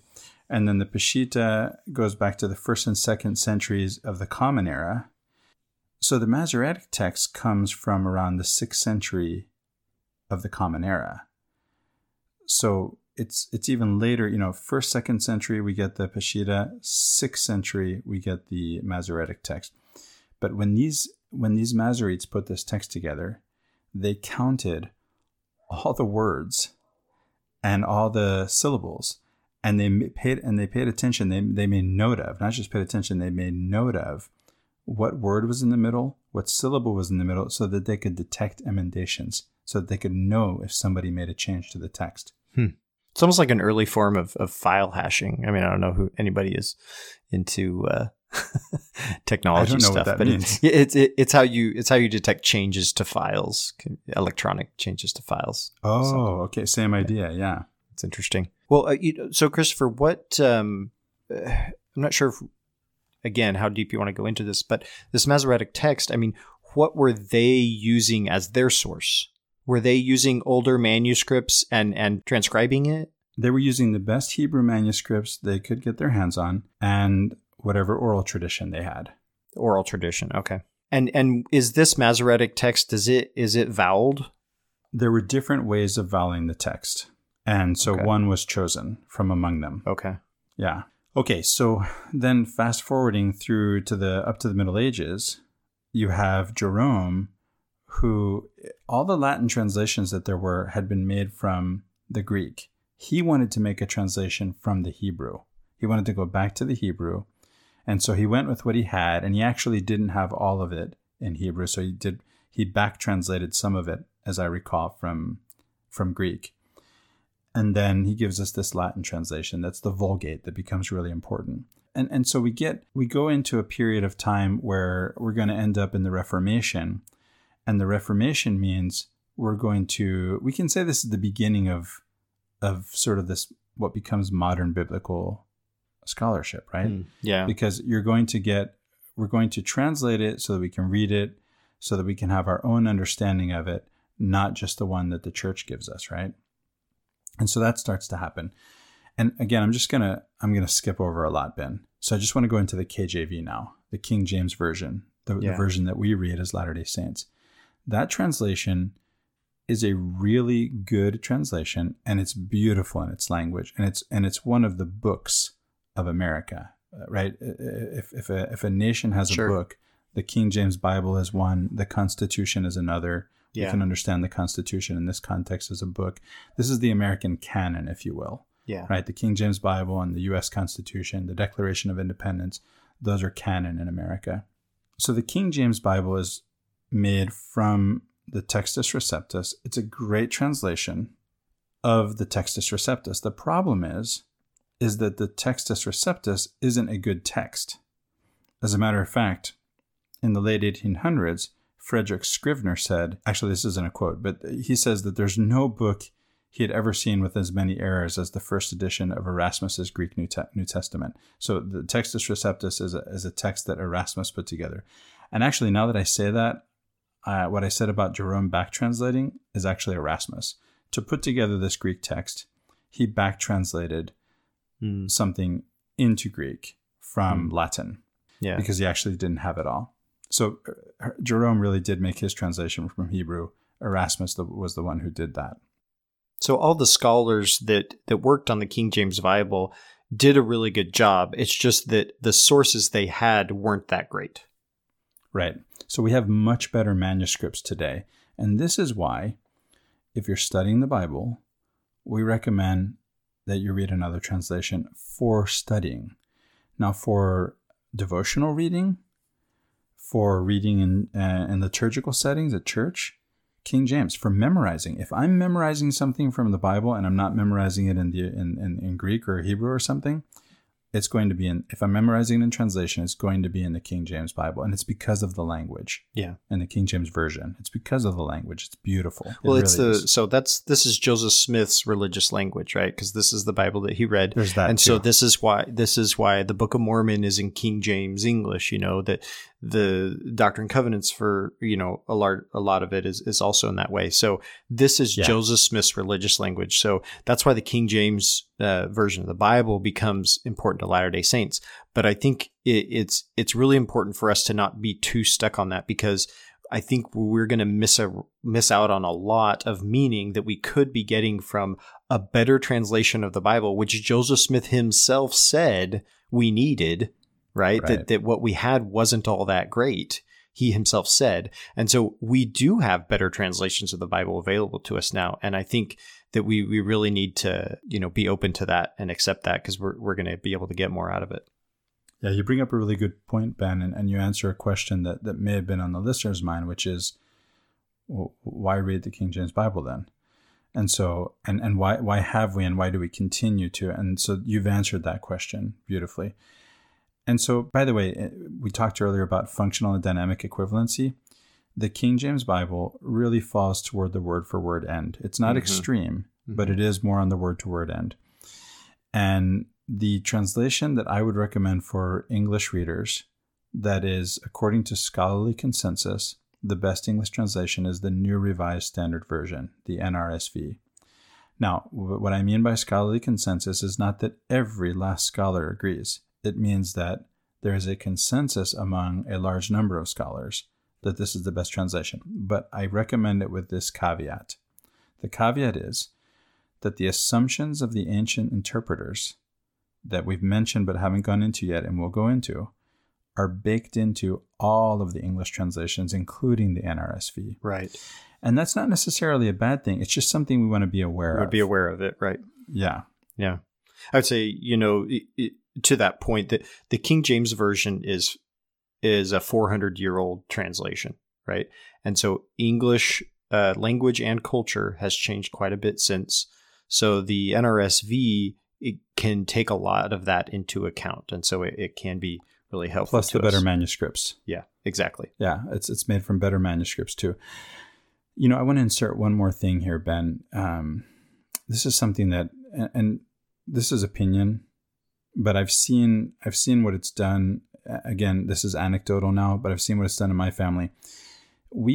my wife and I raised 9 kids. We have a blended family. I think I said this earlier. We have 9 kids, but they're not all, there's hers, mine, and ours, right? Mm-hmm. So 3 of hers, 1 of mine, 5 of ours. And we did a lot of this reading from the scripture stories, right? So thinking about kids, you read from scripture stories, Book of Mormon stories. I guess there's Old Testament stories too. And you do this because, well, our kids aren't quite ready for King James English yet. That's not like the English that we use when we speak at home, right? Right. We came to realize by the time our youngest kid came up that if they're not ready for King James English, they're not going to get ready for King James English by reading scripture stories. Yeah. Do you see what I mean? Yeah. So we actually stopped doing that. Huh. Now, there is the argument of they're getting the sense of the story, but we can tell that in our own words. Right. So you can say scripture stories are something like reading the Lamb's simplification of Shakespeare. So just so you get the storyline, and then take that and go into the actual scriptures. So we did do both when we were reading scripture stories. It's like if you go see an opera, you really need to have read and studied the story beforehand, because you're not going to get it from the opera. The opera is a different experience than understanding the story. Yeah. So you do have to have a way to communicate the story to your kids, but you can do that in your own words, right? And spend more time reading from the King James Bible that you want them to learn. Yeah. That's just that's a good point. Unsolicited advice on how to read scriptures with your kids. This is all unsolicited advice, Christopher. That's right. That's right. It's true. This is true. So there's just one last translation that I want to cover, having left out a lot of other, manuscripts and translations, and that's the Joseph Smith translation. Right. You've sort of talked about it a little bit. The thing about the Joseph Smith translation is he doesn't mean by translation, I'm reading the Greek or the Hebrew or both and giving you a new translation. Right. He means I'm going to go through and with the Spirit, and yet it has been recently brought about or discovered or, something that scholars have written about in our own tradition, coming out of BYU, that it looks like a lot of what Joseph Smith does is he takes from Adam Clarke's commentary on the Bible by Adam Clarke, which is a contemporary Bible commentary for him. And he inserts those interpretations of the scriptures into what he calls a translation, which we call the Joseph Smith translation. So that's it. Do you have anything else to say about the Joseph Smith translation? No. Okay. Yeah. So we'll be using that. And we'll actually be looking at other commentaries too. I personally read commentary when I prepare to podcast on the scriptures or teach on the scriptures or lead a discussion group on the scriptures. And I read from very conservative Bible commentaries. So I'll mention a couple of those in case listeners are interested in reading. One of them is Keel and Delitzsch, which I'm not going to spell out loud, but again, we'll have to put together some show notes. And then there's the New International Commentary on the New Testament, which I bought my copies of that when the Maxwell Institute changed directions in what they're doing. They sold a lot of their library to Pioneer Book in Provo, Utah. And I went in there and found... You cleaned them out. Multiple. Huh? I found multiple volumes. I'm sure others had already been bought. But I found multiple volumes of the New International Commentary on the New Testament and the New International Commentary on the Old Testament. And so I've been reading those. And so this means you'll have 30 pages of reading for each chapter. Again, I'm a glutton for punishment. My wife tells me this, and it's true. She's right. So that's what we're bringing to the podcast.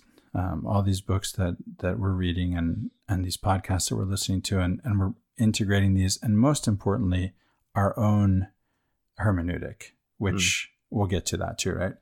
So what are these assumptions we've been talking about from the ancient interpreters that I say we've inherited that are baked into our English translations? What are those? And how do we know this? Yeah, there's a lot going on here. There's four main assumptions, and then there's a lot of like sub stuff that you can pull out of these. But essentially, it is assumed, and this is basically from Kugel, right? This is out of Kugel. Yeah, James Kugel wrote How to Read the Bible. Yeah, so he identifies. He taught at Harvard, right? That sounds right. He identifies these assumptions. He's been on the Maxwell Institute podcast as well, I believe. He has, yeah. He was on. He talked about his book. He was also Pete Enns' teacher. Oh, okay. That would make sense. Kugel is a top-notch Bible scholar. I mean, just top-notch stuff. So he identifies four main assumptions. He comes down on the reading the Bible religiously and critically. Yeah. He mostly does it critically as a scholar, Yeah. as a day job. Because that's what you write And about. religiously, that's right. And religiously as devotion, as personal devotion, although in the Jewish tradition, it is the Midrash, or it's the Talmud. It is the oral Torah and the commentaries of the rabbis are what interpret the Bible. Right. And it's the same thing in the Islamic tradition.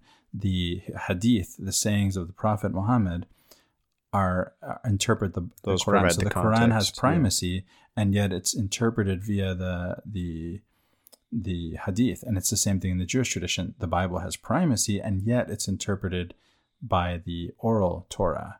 Right. And so is there something like that in our own tradition, Ben? That's a good question. Yes.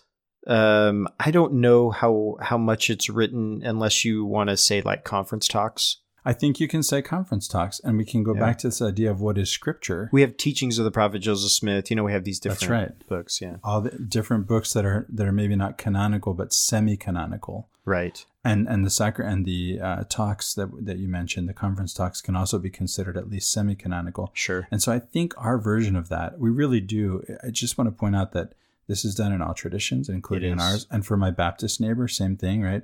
He's going by what he says the Bible says, which comes from Mr. MacArthur or Dr. I don't know if he's Dr. MacArthur, right? It's the branded exegesis, right? Yes. Yeah.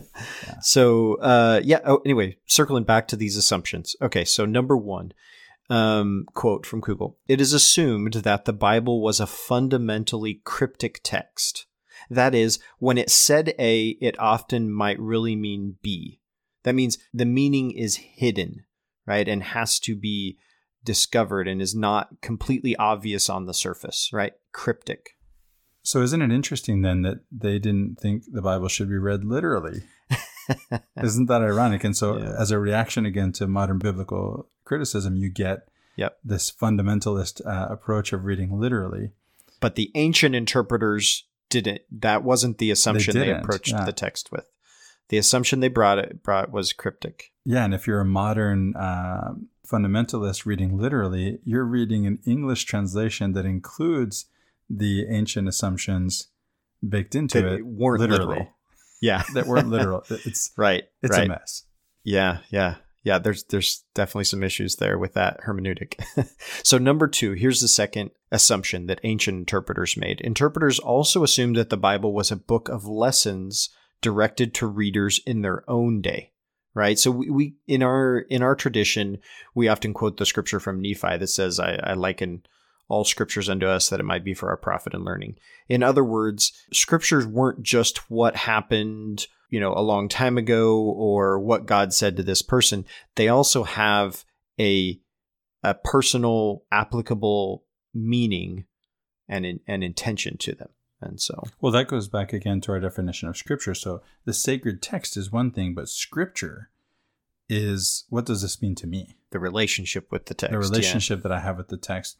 So it's interesting too that to keep in mind when we say that the interpreters assume that the readers could get a message in their own day, is that even the people who put the Bible together post-Babylonian exile were dealing with texts that to them were old. They're already old. So this kind of assumption was already, now it's even more, right? That we have this idea that these ancient texts have something to say to us today. And I think they do. And that quote from Rob Bell that I read says it all, right? They deal with all these aspects of the human condition that we live with and deal with every day. So a third assumption here is that interpreters assumed that the Bible contained no contradictions or mistakes. Okay, so and that they would be proven wrong on. But yeah, this is quite a big assumption that we have to recognize, about the ancient interpreters that we get these texts from. And the interesting thing about this is we have in Latter-day Saint tradition an interesting sort of cognitive dissonance on this, because we often treat scripture as if it's inerrant, where our scripture itself proclaims itself as not being inerrant. I mean, right there in the title page of the Book of Mormon, what does Mormon say? He says, "And now if there are faults, they are the mistakes of men, wherefore condemn not the things of God, that you may be found spotless at the judgment seat of Christ."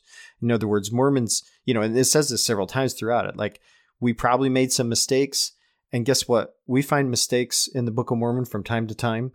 Sometimes it turns out they are mistakes that have been perpetuated in the transcription of it or the printing of it. And so, there's a whole set of scholarship that has gone into that. Royal Skousen did a whole thing on that, which is really, really fascinating on the earliest text stuff. But again, going back to the idea that the Latter-day Saint tradition, if we really look at what our scripture says, does not pronounce itself as inerrant. Right. Even though we sometimes treat it that way. And we do so to our own detriment, I think, a lot of times. And so we got to be careful. Yeah, and when it comes to, fundamentalism, literalism versus modern biblical criticism, we've already mentioned some of the scholars that we've read, who we've also heard interviewed on the Maxwell Institute podcast. And you mentioned the earliest text of the Book of Mormon. Royal Skousen put 20 years into coming up with the earliest text of the Book of Mormon, looking at manuscripts. Mm-hmm. And he came out and he published the text with Yale, and it has 600 differences from the one that the church publishes that we read in our standard works. Yeah.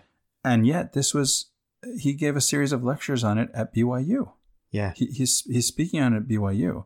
And so, by the way, right around the same time that he published the text with 600 differences, the church actually put out a new text of the Book of Mormon with 6 differences.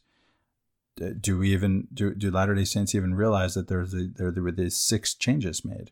And what are they and what do they mean? Yeah. By the way, not all these changes are substantive, right? Sure. But some of them are. Yeah. There was one we brought up in Doctrine and Covenants that I brought up a couple times when I was talking with Shiloh, because there was in the older versions of Doctrine and Covenants, it says thrash the nations. And thrash is something you do with a whip, like you beat something. Like really, yes. It's a very violent thing. But it's because whoever wrote that, which I'd have to go back and look, I think in those it would have been Oliver Cowdery.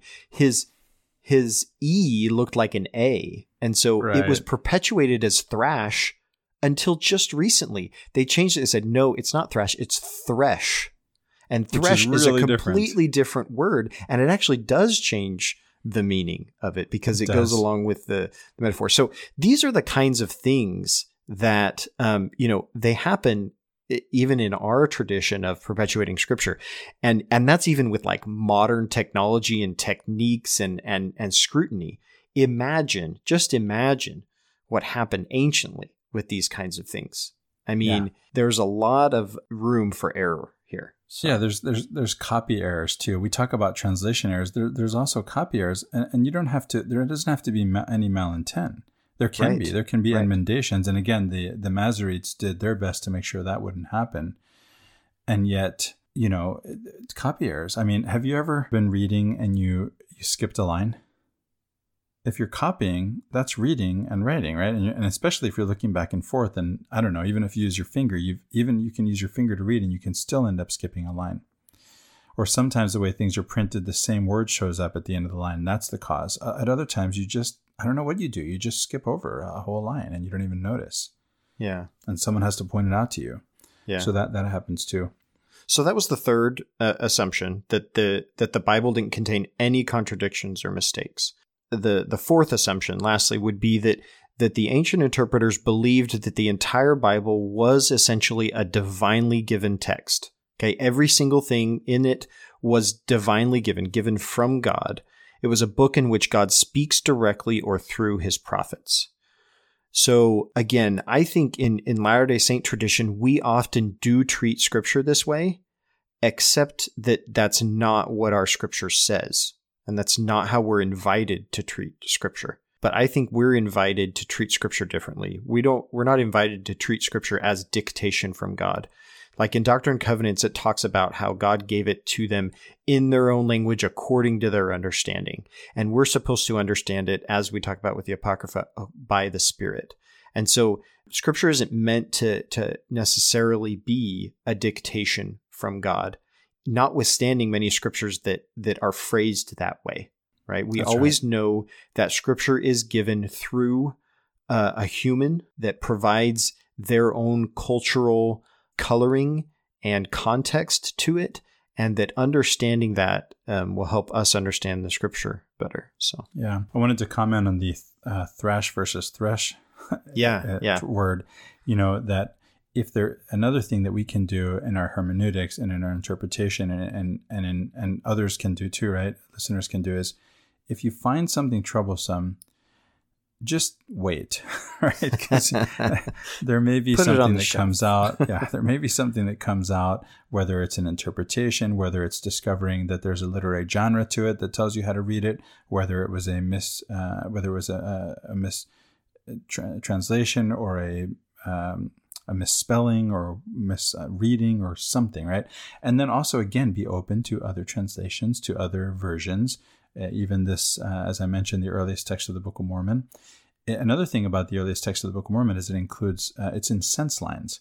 So because the paragraphing and sentencing, all the punctuation was done by the printers on the fly, they weren't part of the original manuscript, Skousen took that out.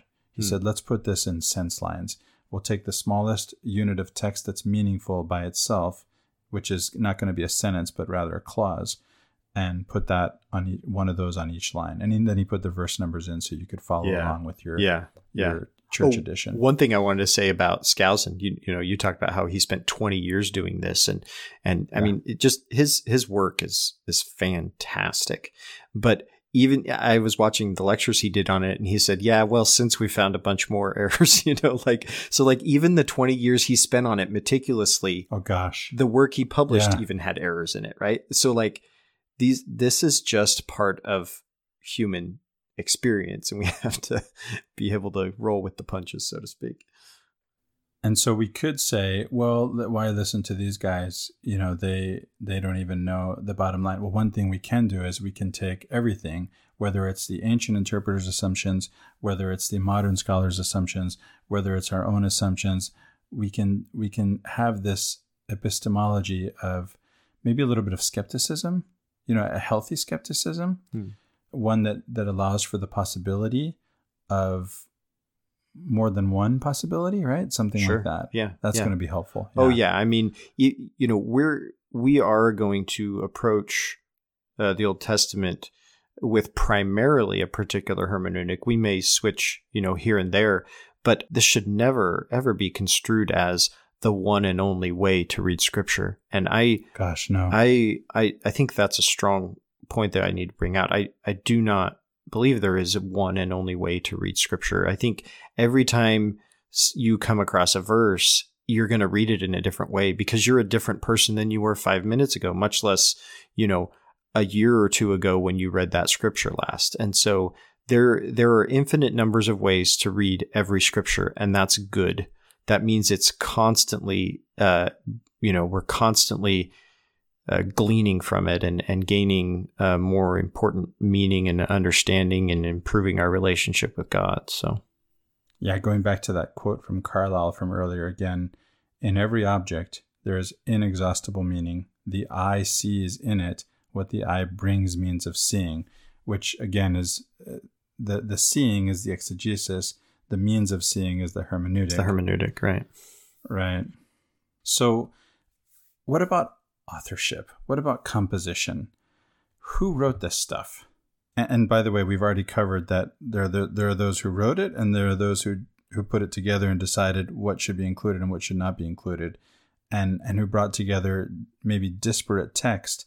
And again, we have this assumption of the ancient interpreters that it's one thing, and that it's it comes from God as this one thing, but apparently it was multiple different texts put together, and even two different stories about ancient Israel that are actually not even reconcilable, and different writers with different goals, perhaps. Tell us a little bit about the documentary hypothesis, Ben. How does that play into this conversation? Yeah, so documentary hypothesis, basically, for a long time, the tradition was that obviously it's more expansive than this, but for example, the assumption was for a long time that what we call the 5 books of Moses, right? Genesis, Exodus, Leviticus, Numbers, Deuteronomy, that we call them the 5 books of Moses because the assumption was that Moses wrote them, right? These had a single author. His name was Moses. He's named in them and so forth. And that was kind of the tradition, conventional way of looking at this. Funny story about that, Ben. In one of those books, it says that Moses, now this has to be now Moses talking about himself, that Moses was a very humble man. Yeah.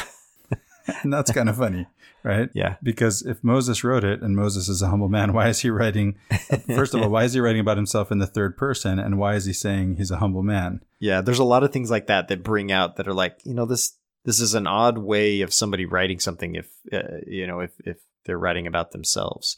And so more and more biblical scholarship has gone in and been able to identify through sophisticated means that there are potentially something like 4 different authors of these books. And they get identified by letters, J, E, D, and P. I remember P stands for priest, but I'm trying to remember what the other ones stand for. You have the Yahwist, which is the one who calls God Yahweh. You have the Elohist, who calls God Elohim. Yes. Okay. I don't remember what D stands for. The Deuteronomist, maybe? And then the priestly author. Yeah. And they have different goals, Ben. Right. So, by the way, one of those sophisticated methods you talked about that scholars use, can I just insert a note here? Yeah. It's reading. Yeah. Remember, going back to defending the scriptures, defending them makes us unable to read them, and not reading them makes it easier, conversely, for us to defend them. And so a lot of people who are arguing about what the scriptures say, like those people who are pretending to tell me what the Quran says without having read it, haven't read the scriptures. If you want to take the scriptures literally, all you have to do is jump into Genesis 1 and 2, and they contradict each other. They're likely from 2 different authors with 2 different goals and purposes and intents in writing. Right. And they contradict each other. So you can't get very far if you're actually reading, especially if you're reading carefully and closely. And again, this is not a devotional reading, and this does not preclude the possibility of a devotional reading. A devotional reading goes back to that ancient idea of reading out loud or having it read out loud to you and letting the language wash over you. And again, this is a good reason to keep the King James Version in that practice. And that's one thing. But reading closely and critically is another, and we want to do both. So this kind of brings us to the idea of myth versus truth. Now, Shiloh and I have talked about this in previous podcasts, that when we talk about myth, myth is used in our vernacular a lot of times to mean something that isn't true. A lie, true, yeah. Right? When it's myth, really just a fancy word for story. Yeah, synonym for lie. But in the actual scriptural and ancient text tradition, myth is not a lie. Myth is a story that actually is meant to convey a truth within a particular cultural context. And so myth is not a lie. It's metaphor. And there's a sense in which myth is meta-true. And what I mean by that is that the truth that's presented in it is not what we might look at as objective historical truth, but deeper truths about the human experience and human consciousness and the nature of God that can't be conveyed in like an objective historical sense. They must be conveyed in a metaphorical way because we don't have any other way of presenting them. Our language and our consciousness is inadequate to do so in any other way. And so they're presented in a mythological way because that can be packaged up. And so it's actually what we might call meta-true, or more true than it would be if you tried to describe it in a historical objective way. Because if you tried to do it in a historical objective way, you would fail much more at presenting the actual concepts of truth than the metaphorical myth does. Yeah, and it's important to realize that the ancient authors did not have our modern historical method. It's a recent phenomenon. I have a quote here from another great book, this one by Karen Armstrong, The Lost Art of Scripture. She writes, "Precise historical writing is a recent phenomenon. It became possible only when archaeological methodology and improved knowledge of ancient languages radically enhanced our understanding of the past. Because it does not conform to modern scientific and historical norms, many people dismiss Scripture as incredible and patently untrue. in quote marks, untrue. But they do not apply the same criteria to a novel, which yields profound and valuable insights by means of fiction. Nor do they dismiss the poetic genius of Milton's Paradise Lost because its account of the creation of Adam does not accord with the evolutionary hypothesis. Because that's not what they're doing. Right. They're not doing history the way we do it, and they didn't have a way to do that. So they're doing something else. What is that, Ben? So we're talking in this sense about sacred history, which when we say sacred history, again, this is presented in a way that is meant to convey this, might be mythological, but even if we step away from the mythological concept, we're looking at something that is often etiological. So etiological, I kind of pronounce it in a way there to make sure that we're not talking about ideology, but etiology. This is a concept that deals with where things came from, how they originated. You know, lots of fables are etiological that talk about, this is where this came from, or this is how this came to be. And when we talk about sacred history, that's often where we're going with that, especially when we talk about Genesis. There's a lot of origin stories here in Genesis, and these aren't meant to be historical in the way that we talk about history today. They're meant to scientific. Or scientific. They're meant to be etiological in a mythological or metaphorical way to describe to a community the origin of their sacred ideas and the things that they consider sacred and important as a community, and in a way that, in the only way that they knew how to present that, right? Yeah. They didn't have another way of passing this type of tradition and culture down, but through this quote unquote sacred history. So. And we can see this in other ancient writings. I myself have read the myths from Mesopotamia that the biblical authors were using. So, for example, the flood story, it's in the Gilgamesh. And there are other examples. So there are these myths that are contemporary to the authors of the Bible, and they're part of their own milieu. They're part of their own place and time, right? Their readers probably know them too. So they know them. Their readers know them. They know their readers know them. And they take these myths and they repurpose them for their own purposes. And this isn't altogether strange to us because we see the New Testament authors doing the same thing with the Old Testament. And if you study the Quran, you'll find out that the author of the Quran did the same thing with the Bible stories from both the Old and New Testament and used them. The Quran assumes that you know the Bible. You have to already know the Bible stories, right? Because it's going to tell you versions of the Bible stories. Like the New Testament assumes you know the Old Testament. Exactly. And the authors of the New Testament knew their Old Testament inside and out. So when you say myths, I think of Joseph Campbell, who's the mythologist par excellence, right? Yeah. Hero of 1,000 Faces. We've got a couple of great quotes from Joseph Campbell about mythology. Do you want to read one?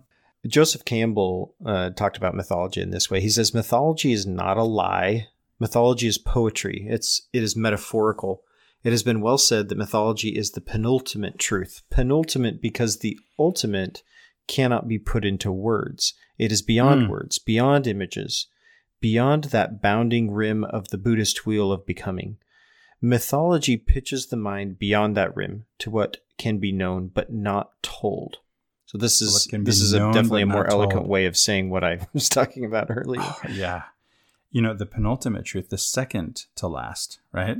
So the ultimate, the last, the ultimate thing to know is the truth. But you can't put that into words. That's you can revelation. only point That's at experience. it. Right. That's an experience of the divine. That's the ultimate truth. That's what we call it, ultimate reality. But we can't put that into words. So the penultimate truth is these words that we put down on paper or papyrus or whatever, that we use a stylus and put into clay. They're just second best, right? The metaphorical bringing the horse to water but can't make it drink thing. So yeah. So here's another quote from Joseph Campbell. The myth is the public dream, and the dream is the private myth. So it shows this relationship because the dream world is an imaginal world. and the world of the unseen world, as it's called in the Islamic tradition, where there are realities that are unseen, right? And the dream world, they have something in common. You know, in the Islamic tradition, they say that when you go to sleep, your soul returns to God. Your soul is just tired of the world and has to go rest with God. I love that. I don't know if it's true, but it's probably meta-true, right? It's definitely meta-true. And it's a beautiful thought. And so then there's also Carl Jung, who, by the way, influenced Joseph Campbell. And Carl Jung is the one who gives us this idea that there are these archetypal images. Speaking of dreams again, he noticed that people, when they talk about their dreams, they have these things that they know from their dreams that they didn't get from somewhere else, and that they have them in common with everyone else. And so he noticed that there are these archetypes of what he calls the collective unconscious. Mm-hmm. So again, from that dream world, let's say. So from an imaginal realm. And I think it's important for us as we read the scriptures that we get out of our heads a little bit, out of our rational discursive mindset, which, by the way, is very Greek, not Hebrew. It doesn't concord well with the way that the texts were written and the mentality, the way of thinking of the people who wrote them. And we go into a more imaginal way of thinking. Yeah, so that would kind of step into the Lectio Divina tradition somewhat, right? We're allowing the text to speak to us on a different level than we might, maybe a subconscious or unconscious level. Yeah. So let's go into a little bit of these differences that I've been hinting at between ancient Near Eastern thought and modern Western thought.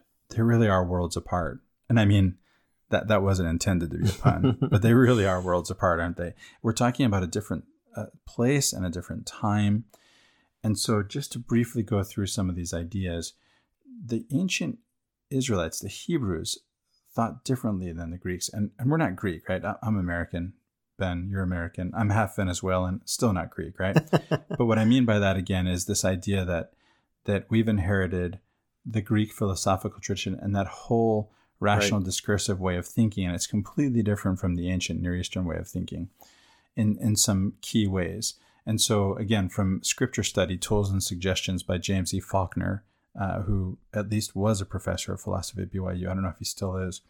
We have some great ideas here on how to study scriptures. I mean, in the book, not here in the podcast, but here in the podcast, I wanted to include some of his ideas that he brings out about the difference between Hebrew and Greek thinking. And so there's differences in form and matter, differences in what being means, differences in what the word means. And by the way, Riley and I recently recorded an episode on the logos, which is a very Greek way of thinking about the word and very much valid for us to think about when we think about the New Testament. Right. But here we're talking about the Old Testament. Yeah, the New Testament's definitely a little more Greek. And yeah, I should throw in the caveat. When we say, we want to step into Hebrew thinking, that's not because we're saying one is better than the other or more important than the other, but we're saying we're stepping into the Old Testament. And because our entire culture is so steeped in Greek thinking, this is something we really have to be conscious of, because if we approach the Old Testament with a Greek methodology, we're going to miss so much. So we have to go to the Hebrew thought pattern to be able to really pull out more than we would have otherwise missed. Again, this isn't placing one above the other in terms of importance or hierarchy. They both have their advantages, and the Greek tradition has given our culture enormous power and ability to accomplish amazing things.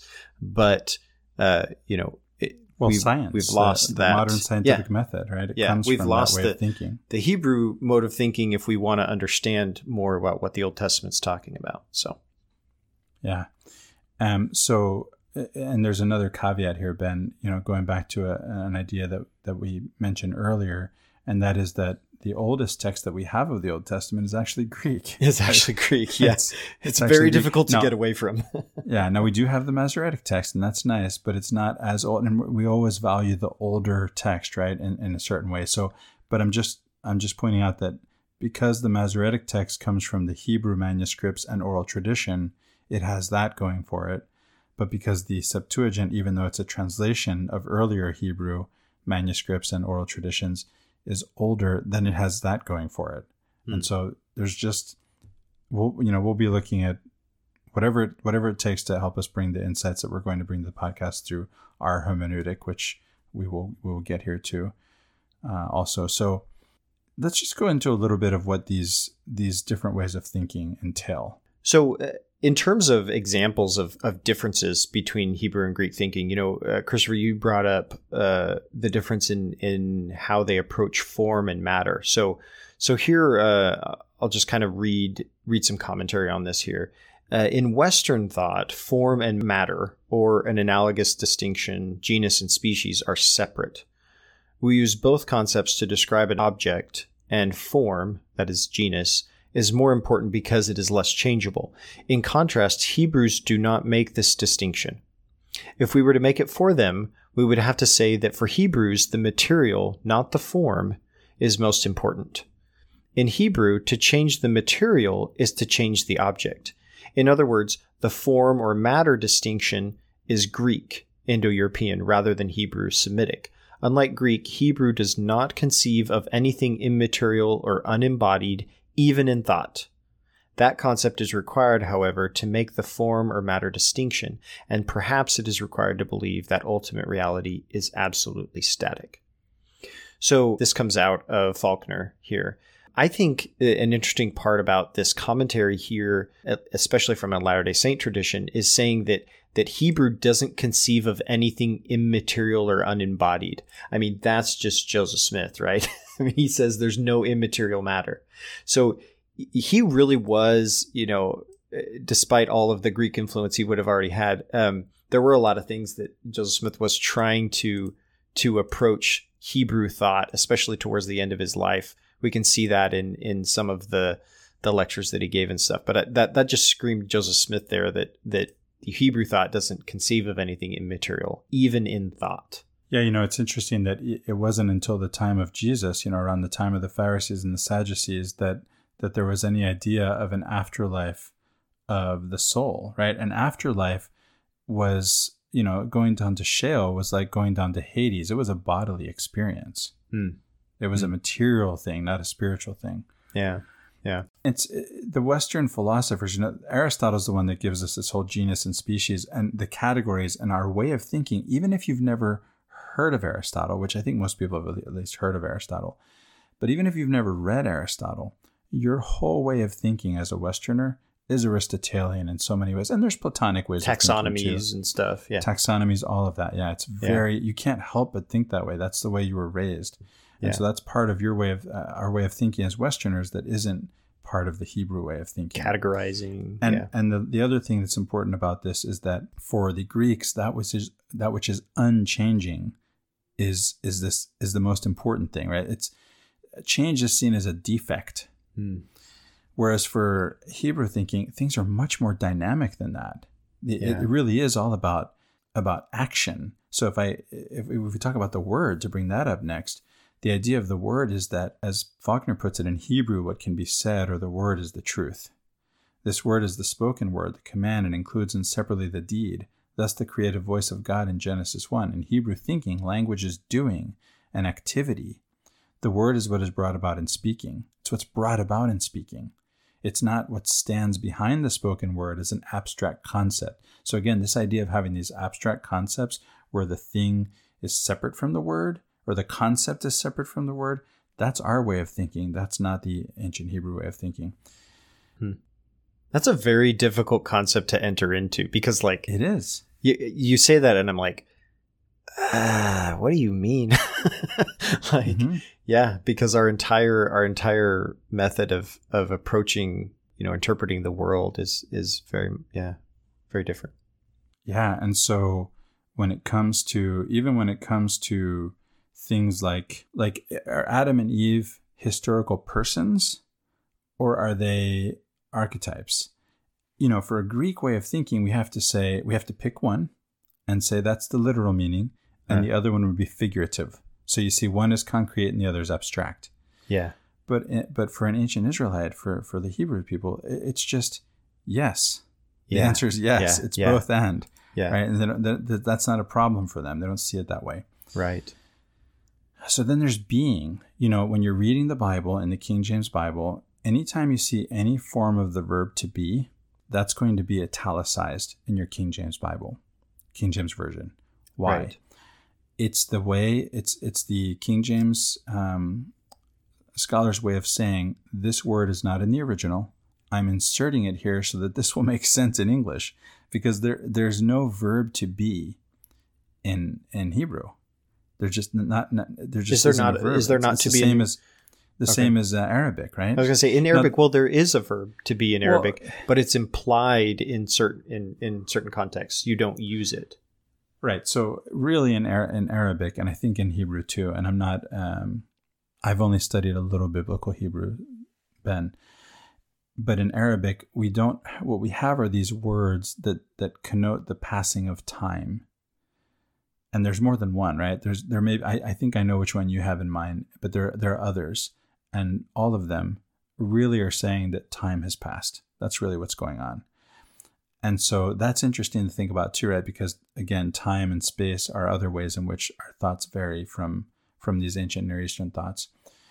But the Hebrew concept of being, it means that to be a person is to do what persons do, to put it in Faulkner's terms. The person is because he or she is alive. For Hebrew thought, the life is an activity, not a state. For Hebrew thought, the essence functional. Of what it means. Yeah. So what it means to be, that's the same thing defines what it is. So this comes into play right away as we go into Genesis, right? Because we think that to exist means to have properties like extension and dimension, and you take up space and things like this. That's not what it means to be for ancient Near Eastern thought. It's to have a name and a function. And so when you go through Genesis 1, you'll see this, right? It's things are named and they're given a function, and that's how they come into being. So it doesn't mean that they didn't exist in the way that we think of existing. Their being was there. As Joseph Smith said, it's creatio ex materia, right? It's out of pre-existing things in the Greek sense of thingness. But in the creation, what we call the creation in Genesis 1, we're dealing with then what is called, what is a naming and and giving of a function. And that's how things come into being in this ancient Near Eastern pattern of thought. Yeah, I was exposed to that idea, at least in a more articulated way, in Walton's book, The Lost World of Genesis 1.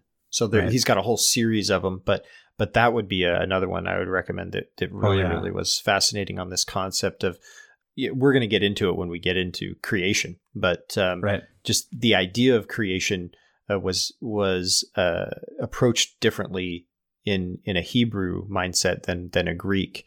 And again, that really was present in Joseph Smith's mindset when he started talking about creation, ex materia versus ex nihilo type stuff. So, yeah. And so when you talk about, earlier you were talking about these spheres of meaning, if we take the Greek and Hebrew word for, for word, the word for word, you've mentioned that the Greek is logos, and I mentioned that we did a podcast on the logos for Latter-day Contemplation. Riley and I did. And this spheres of meaning conversation comes into play because we can see that at some point they kind of look like the same word, but if you go backward where they come from, the etymology, and if you bring them forward in meaning, then they start to move apart and they start to become really different. So this is something that we may have to bring up again as we go through. And then there's picture thinking and non-picture thinking. We have this Greek way of thinking in pictures. So if you read something like the Iliad, you're going to find out what Achilles' armor looked like and what his shield looked like and how it gleamed in the sunshine and how it had this depicted on it. And it's all about these painting pictures. The poet Homer aesthetic. Is painting pictures in your mind. Well, it's not so much aesthetic. It's just that it's creating pictures in your mind. Okay. Whereas the Hebrew way of thinking is more non-picture thinking. And so when you read about how the temple is built, it's not about how it looks. It's about how it's about the materials and how it functions. So again, it's about and what things do and how it's very much this non-picture way of thinking. Then there's space and things and time and history. So we think of, I'll just give an example. We think of, as in Greek thought, that the promised land is an empty space that we can move into. But for the Hebrews, there's no promised land unless there's a promised people living there.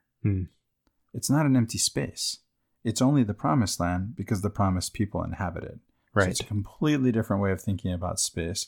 And then just like it's only dinner if you're sitting down to eat it. Otherwise, it's just food on a plate. Right? Exactly. That's a good analogy. Yeah. And so we think of dinner, I think in a Greek way of thinking, to stretch your analogy, dinner can be that food on the plate. There's dinner. And so as Greeks, we're okay with that. As in a Greek way of thinking, we're okay with that. But that's not happening for Hebrew. It's not dinner unless we're having dinner, right? Yeah. And so then there's time. The Book of Mormon has this same concept of time as and it isn't, this ancient Near Eastern way of thinking of time, which is more cyclical.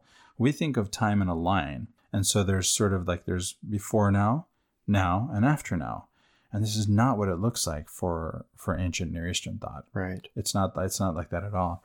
So Faulkner writes, as part of our thinking about time, the Indo-European or Greek languages have 3 tenses describing 3 relations possible, right, on the timeline. So you have standing in the present, and then you have the past, and this moment, before this moment, and after this moment, as I said before. But the Hebrew has essentially 2 tenses, meaning it's either complete or incomplete.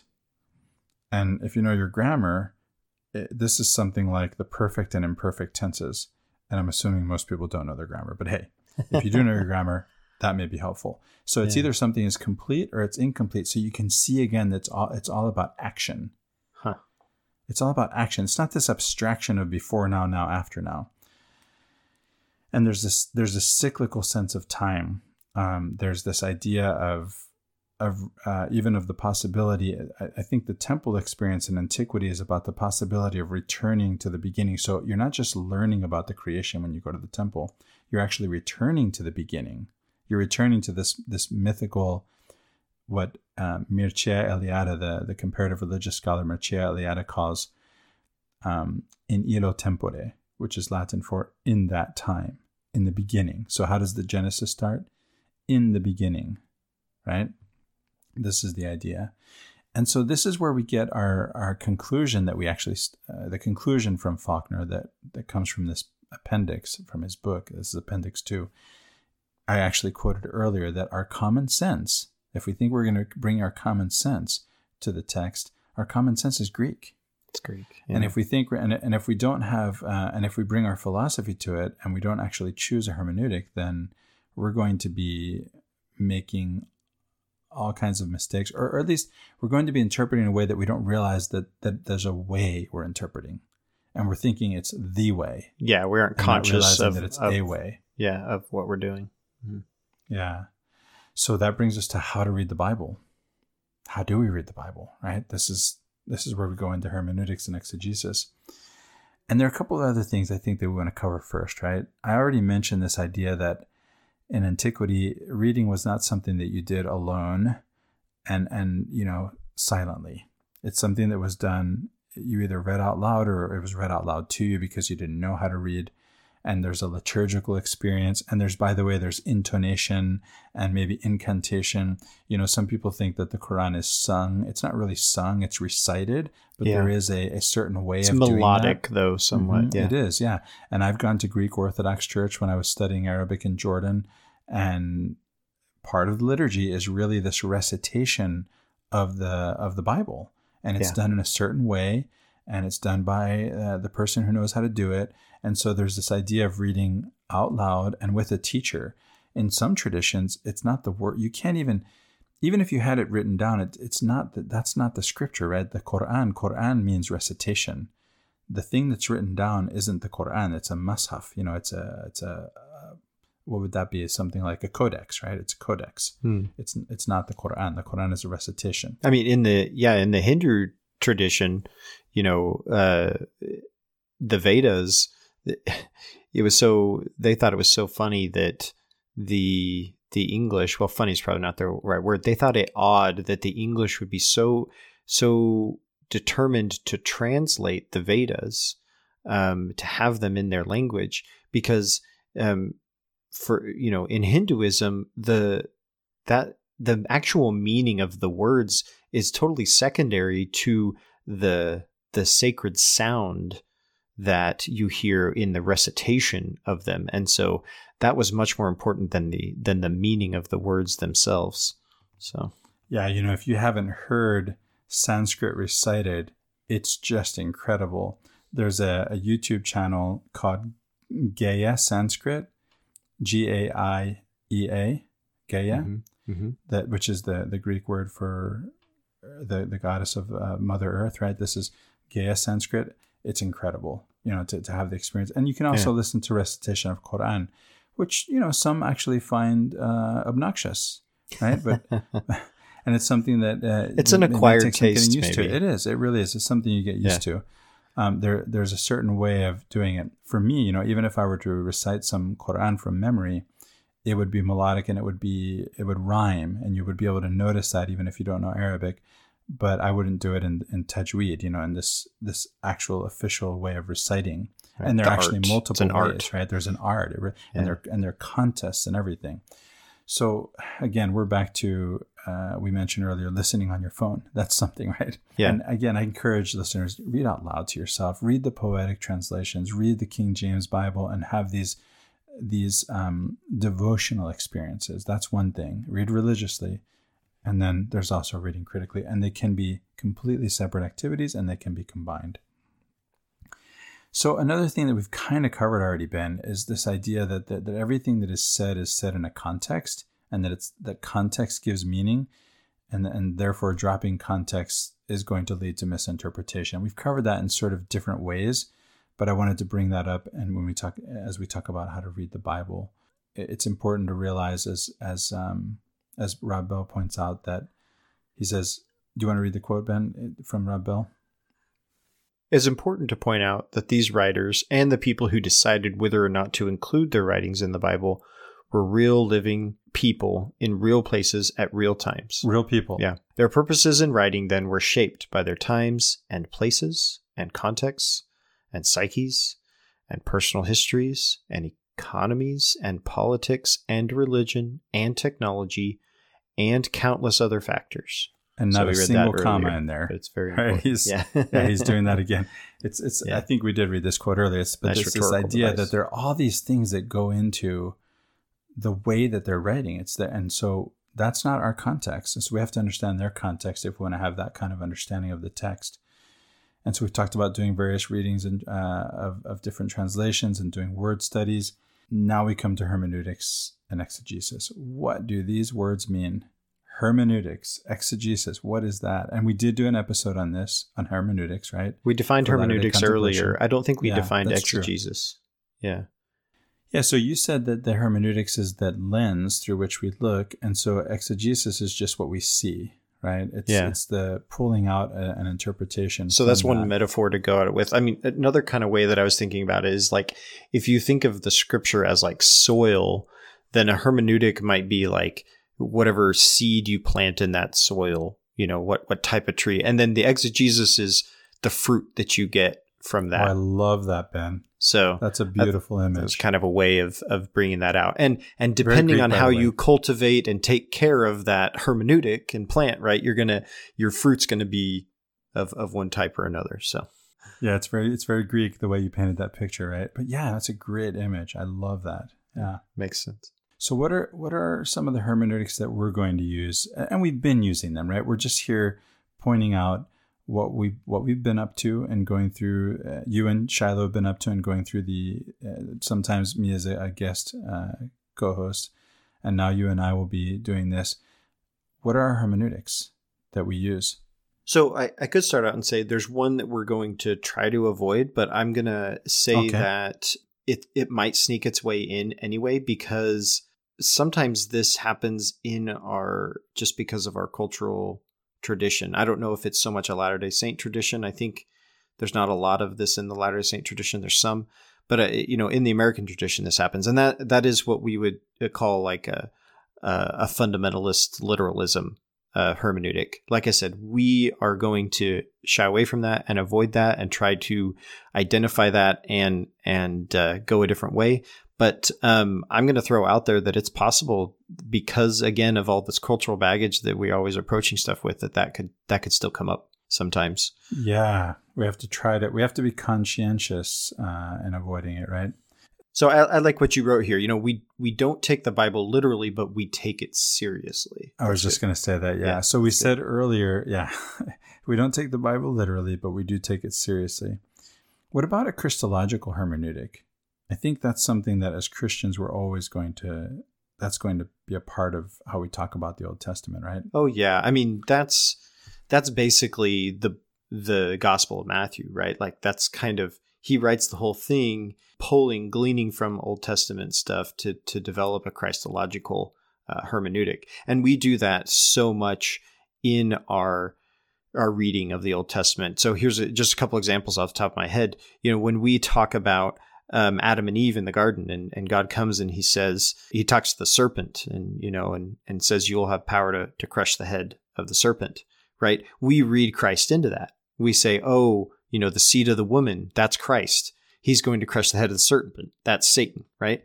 That's a Christological hermeneutic, right? That's not the way that the Jews read the Bible, right? No, it's very much the Christian way. Yeah. Abraham and Isaac, right? Right. As a foreshadowing of Christ. That's a Christological way of looking at it as well. So many examples. Yeah. So we can say that's the religious way of reading it for Christians, at least, not for Jews, but for us as Christians, that's the religious way. We can also take again the critical approach, the other approach, and we'll at least point out and notice that maybe Isaiah, we could say, take this Christological hermeneutic and say that he's pointing ahead to Christ. And this is, again, taking one of those ancient interpreter assumptions that we've inherited and also our, Matthew and... It's definitely how Nephi felt about it, right? Yeah, we're Christians, even though Matthew was a Jew, right? So Nephi also, right?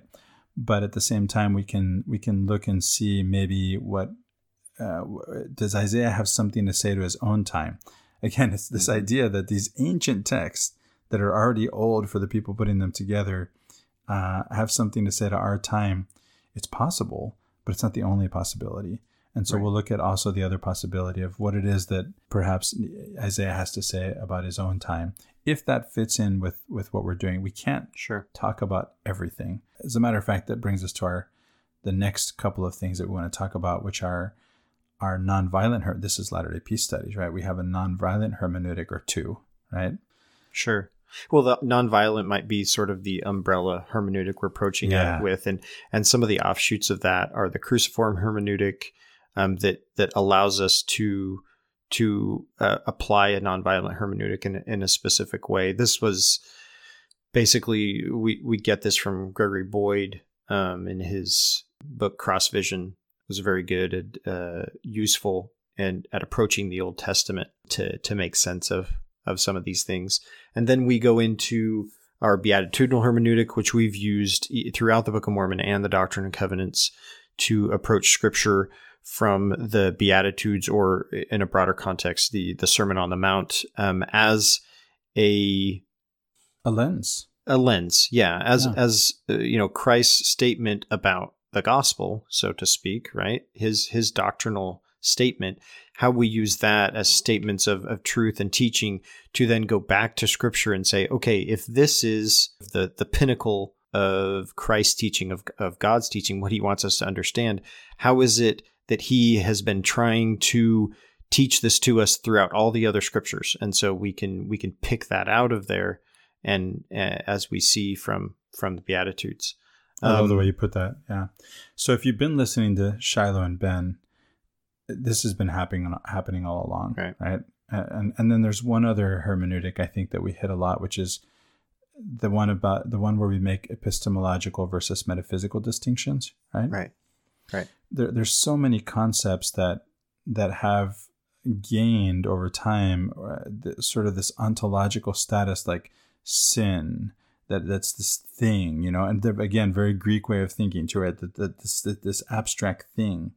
And by the way, translation comes into play here Justice. Too, because right? Worthiness, these kind of, and they become theologically laden with so much baggage. And so it helps sometimes to think about them epistemologically versus metaphysically. And so we'll continue to do that as we go through the Old Testament, and that'll yield a lot of good fruit. you can decide for yourself, as Joseph Smith put it, whether that tastes good. You'll know when you hear a truth because it tastes good, right? As he put it, which is very much, it's very much a Sufi way of talking about an experience of God, right? Having a taste, what the Sufis call dhawq, right? So I've got a couple of quotes here, Ben. I know that divine violence, and as we mentioned earlier in this podcast, divine violence and divinely sanctioned violence are problematic for many reading the Bible. Maybe not for all, but for many they are. And so I just want to point out in this introductory episode, just to bring in a couple of quotes to share the possibility in an overarching way, taking into account everything that we've already said here of what it looks like to read this nonviolent. And it's really not hard to do. And this is how it goes. We have a quote from Rob Bell and a quote from Pete Enns. We mentioned Pete Enns as a guest on the Maxwell Institute podcast when he wrote, The Bible Tells Me So. And then you have Rob Bell, the author of What is the Bible? I'll read one, you read the other one. You want to go first? Sure. Okay, so here's Rob Bell. He says, so when you read that God told them to kill everyone in the village, someone wrote that. That's how someone understood that event. Don't drag God into it. The Bible is a library of books reflecting how human beings have understood the divine. People at that time believed the gods were with them when they went to war and killed everyone in the village. What you're reading is someone's perspective that reflects the time and place they lived in. It's not God's perspective, it's theirs. And Pete Enns writes in the same vein, the Bible is what it looks like when God lets his children tell the story. They tell the story of God from their point of view, with God there with them and next to them, but they're explaining God as best as they can within the culture that provides their language and their concepts. See, this is why Israel's God, Yahweh, is a warrior who kills enemies with the sword and leads them into battle. So they're very much saying the same thing. Isn't that interesting? And this is kind of the general spirit of how everything that we've actually already covered leads us to reading the Bible in this way. It's understanding the context and the cultural and linguistic context of the people who wrote it, and understanding. I really love what you said about the beatitudinal hermeneutic, because if we have that, God has been slowly revealing himself to us over eons, right? But if he comes out, if he actually comes down to earth and is incarnated in Jesus of Nazareth, and he has this teaching that's the pinnacle of his teaching, he has to have been trying to show his true colors all along. Greg Boyd tells us something in my own words, in Cross Vision, that if I see somebody who, in antiquity, that these guys who are writing this stuff, they think that God is their warrior God, because every tribe has their warrior God. God's probably saying, guys, I'm not your warrior God, but I'm glad you're praying to me. Let's keep that line open and keep communicating. And I'm going to... Just because you have a wrong idea about me doesn't mean I'm going to cut the cord. Yeah. Right. And so I'm just going to continue to try to reveal myself and who I really am to you. And yeah, your whole, your cultural way of understanding things is going to make that hard, but I'm going to work with you and I'm going to be there with you and keep praying to me, and I'll keep revealing myself to you. And that's what happens. That's a way that we can read the Old Testament all the way through the Bible, right? From the Old Testament all the way through the New Testament. And we can see that. And in the restoration. One of the hermeneutics we have used also is kind of a psychological thing. We've talked about this in terms of like the false self and the true self. So we may touch on this. I haven't delved as much into this. All the stuff that I would use to approach psychological would have come from like Jung or Campbell, and then Jordan Peterson would be a contemporary here. He's still alive, that has a whole lecture series on the Bible, the psychological significance of the Bible stories. And it's fantastic. I mean, I would recommend anybody go and listen to that. If for no other reason than what it does is it presents to you a totally different way of viewing the Bible stories that's not exclusive, right? Again, he doesn't come and say, this is the right way to understand this. He says, this is a way to understand it. And when you see that there is more than one way, all of a sudden you're like, well, if there's more than one, there's thousands. Yeah. Yeah. And so it's a very useful exercise because it really brings out a lot of stuff. So people might want to check that out. Back to Carlyle again, right? There are so many ways. There are as many ways to see as there are ways of looking, which is, I think, all we have to say about exegesis, right? Is this idea that how you look determines what you see. So there are going to be as many ways of seeing as there are of looking. What you end up actually carrying away after your lens is applied. Well, Ben, we're coming to the end of the material that we wanted to cover here. This is exciting, and we want to talk about before we finish the podcast too, podcast apps and how to use those and what that can do for you if you don't already know. But we have the themes of the Bible left to talk about, because there's certain themes that show up in the Bible, and these are the big picture. I'm a big picture guy, so I like to think about these themes. So that's why I wanted to include this in this introductory podcast. So one of the themes that shows up is what's called hierogamy, or sacred marriage. It's this idea of the marriage between heaven and earth. And this is, I'm talking about this in an archetypal way, right? I can say in a sense that God wants to marry us. This is very much a theme that is brought out by Rob Bell in another book I love from Rob Bell. I've read this book at least a half a dozen times, maybe a dozen times. It's Jesus Wants to Save Christians, which I just think is a great title. Jesus Wants to Save Christians. And it's showing, there are actually a couple of themes that show up in that book. One is this idea that God wants to marry us. And the other is that this is an image that shows up very much, right? The bridegroom. And it's a little more obvious in the language of the New Testament, but it's there in the Old Testament is what he's seeing. And so we'll try to bring that out. And then another one is, well, there are a couple more, I guess. There's social justice, right? Social justice is a thing, right? As a matter of fact, the Bible itself tells us, most people think the sin of Sodom is sodomy, right?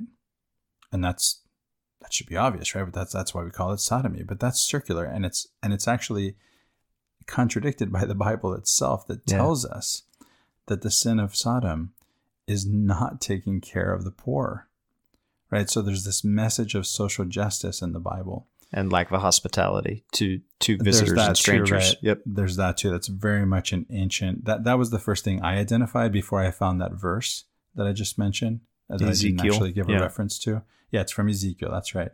I thought, well, look, to me, it was obvious that, because again, context, right? The context is there's this ancient a sacred guest host relationship that those men violated. And this is probably something we'll revisit when we get there and as we go through the Bible, but we'll just leave it at that for now. Yeah. And then there's this idea of redemption, right? That God takes people out of slavery, out of Egypt, and redeems them and makes them free. That's a big theme in the Bible. And so there's several other themes that Rob Bell brings out in his book, Jesus Wants to Save Christians. I love that book. Are there others you can think of, Ben? Other themes? Yeah. So, I mean, obviously, I think redemption has been identified as not just an overarching thing, but even a specific one of that. In Latter-day Saint tradition, we talk a lot about gathering, which is kind of a subset of this redemption, right? It's a process as part of the redemption, this gathering in of the people, that can be likened to the marriage thing as well. So.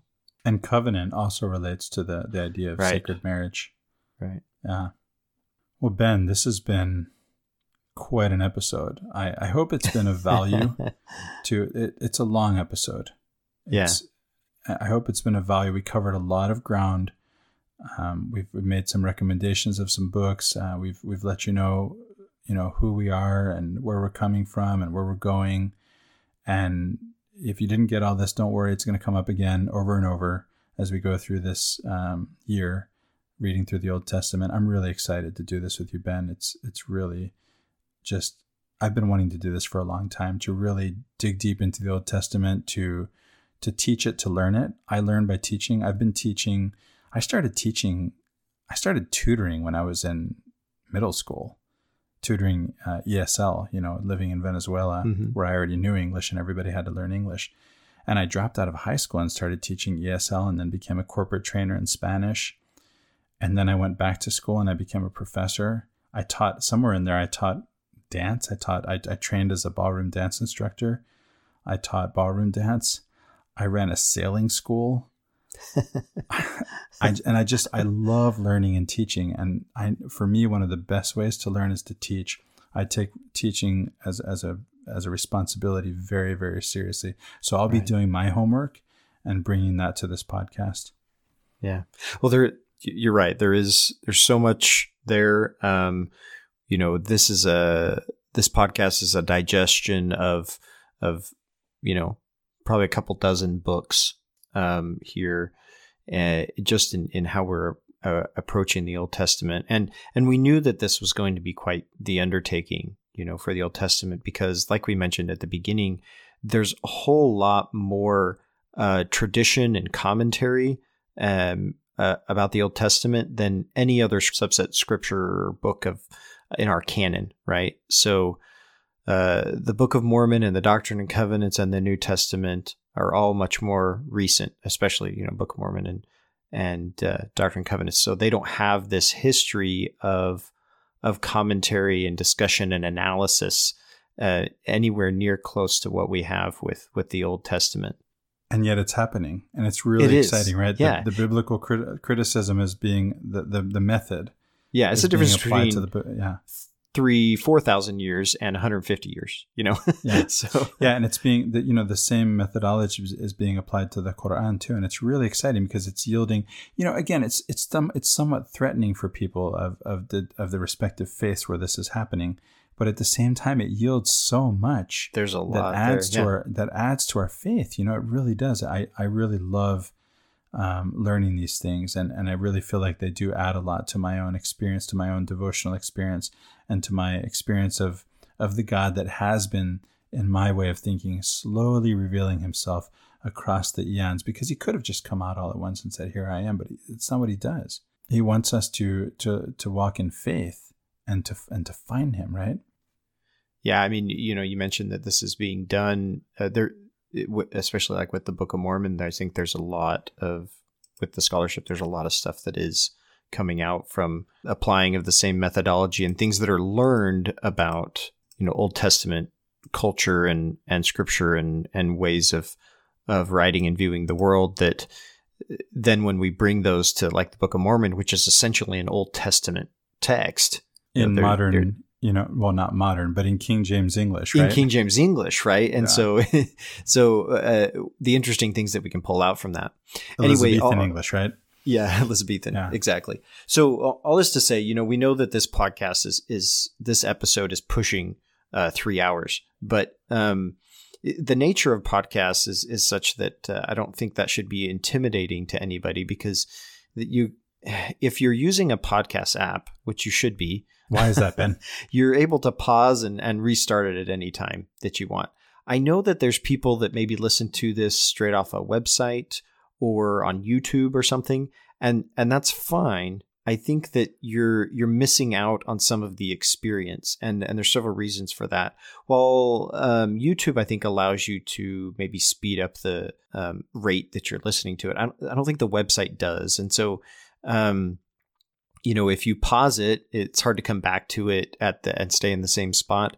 If you use a podcast app, say on your phone, maybe there's some for computers as well, but if say on your phone you use a podcast app, then it's going to keep track of what you have and haven't listened to with, between episodes, but also within the episode themselves. And so it's much easier to manage that. And so if there happens to be, and I don't know if there is, but if there happen to be any listeners that aren't using a podcast app to listen to the podcasts, I really recommend that you do that. What are some podcast apps, Ben?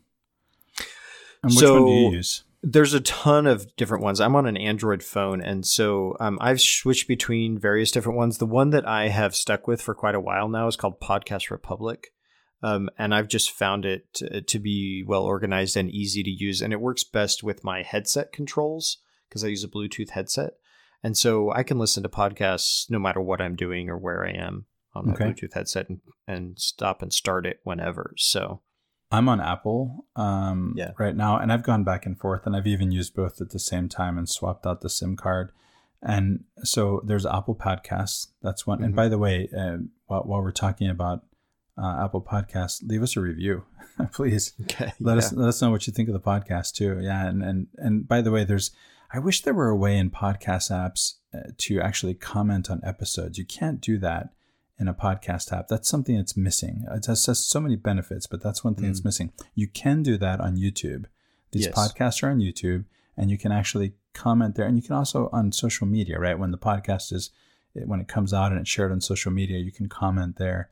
And we're looking at those. I mean, I'm not on Facebook, but Ben is, and others with Latter-day Peace Studies. And I hear, by the way, even I hear from those who are on Facebook when something shows up on Facebook. I appreciate that, Ben and Shiloh and Lindsay and others, Desiree, and Riley, of course. So there's that ability to be able to comment on a particular episode and to have a conversation on social media and on YouTube. But what are some other? I didn't mention which podcast app I use. So I use Stitcher. Stitcher's one that's available for both platforms. Yeah. I love Stitcher. It's just my favorite podcast app. So whether I'm on Android or iOS, I use Stitcher. I love it. Yeah, that would probably be a good one to go to for any platform for people to use. So you can pause. It will keep your place. You can so no matter how long the episode is, you can just listen to it whenever you want. You can skip from this episode to another one and come back to this one. It's going to keep your place no matter what. Totally switch podcasts. Go listen to a different podcast and then come back, and it's got your. And you'll never lose your place. I love that. You can listen if we're going for 3 hours and you want to spend 3 hours and you want to go through it all at once. Play it at 2 times speed. Get through it in an hour and a half. You can do that. If we talk really fast and then you play it at 2 times speed, it'd be difficult. I typically settle around, depends on what I'm listening to, but sometimes somewhere between 1.3 and 1.5 speed is where I can settle on listening to stuff, and that works out well. You can digest a little bit more that way. So I've listened to you in Shiloh at 2 times speed. It can be done. It can be done. Yeah. Well, anything else, Ben, about podcast apps? Not that I can think of. Okay. Well, do you have anything else you want to add, Ben? No. I think we've covered an enormous amount today, and again, I hope that this episode can be one that people will come back to kind of reference topics or concepts and to get refresher on them, and then be able to go and research their own on these types of things, read those books or listen to those books. They're really beneficial to do that. So, Ben, this brings up a question in my mind. I don't know the answer to this one. Is there a bookmark capability in a podcast app like there is with audiobooks? You mean besides pausing it? I'm not sure what you mean. Well, I mean that you would be able to make a bookmark so that you could come back to more than one place, right? There might be, but I've not used that feature in my podcast app if there is. I've never seen it. I've never noticed it. That would be really helpful with a long episode. Yeah, that might be. If you wanted to go, make reference to it again and again and find specific parts of it, right? Sure. That's a good point. Well, all right, Ben. It's been a pleasure, and I'm looking forward to going through the Old Testament with you this year. Yeah, me as well. So we'll sign off for this time. So for Latter-day Peace Studies, I'm Ben Peterson. And I'm Christopher Hurtado. Thank you for listening.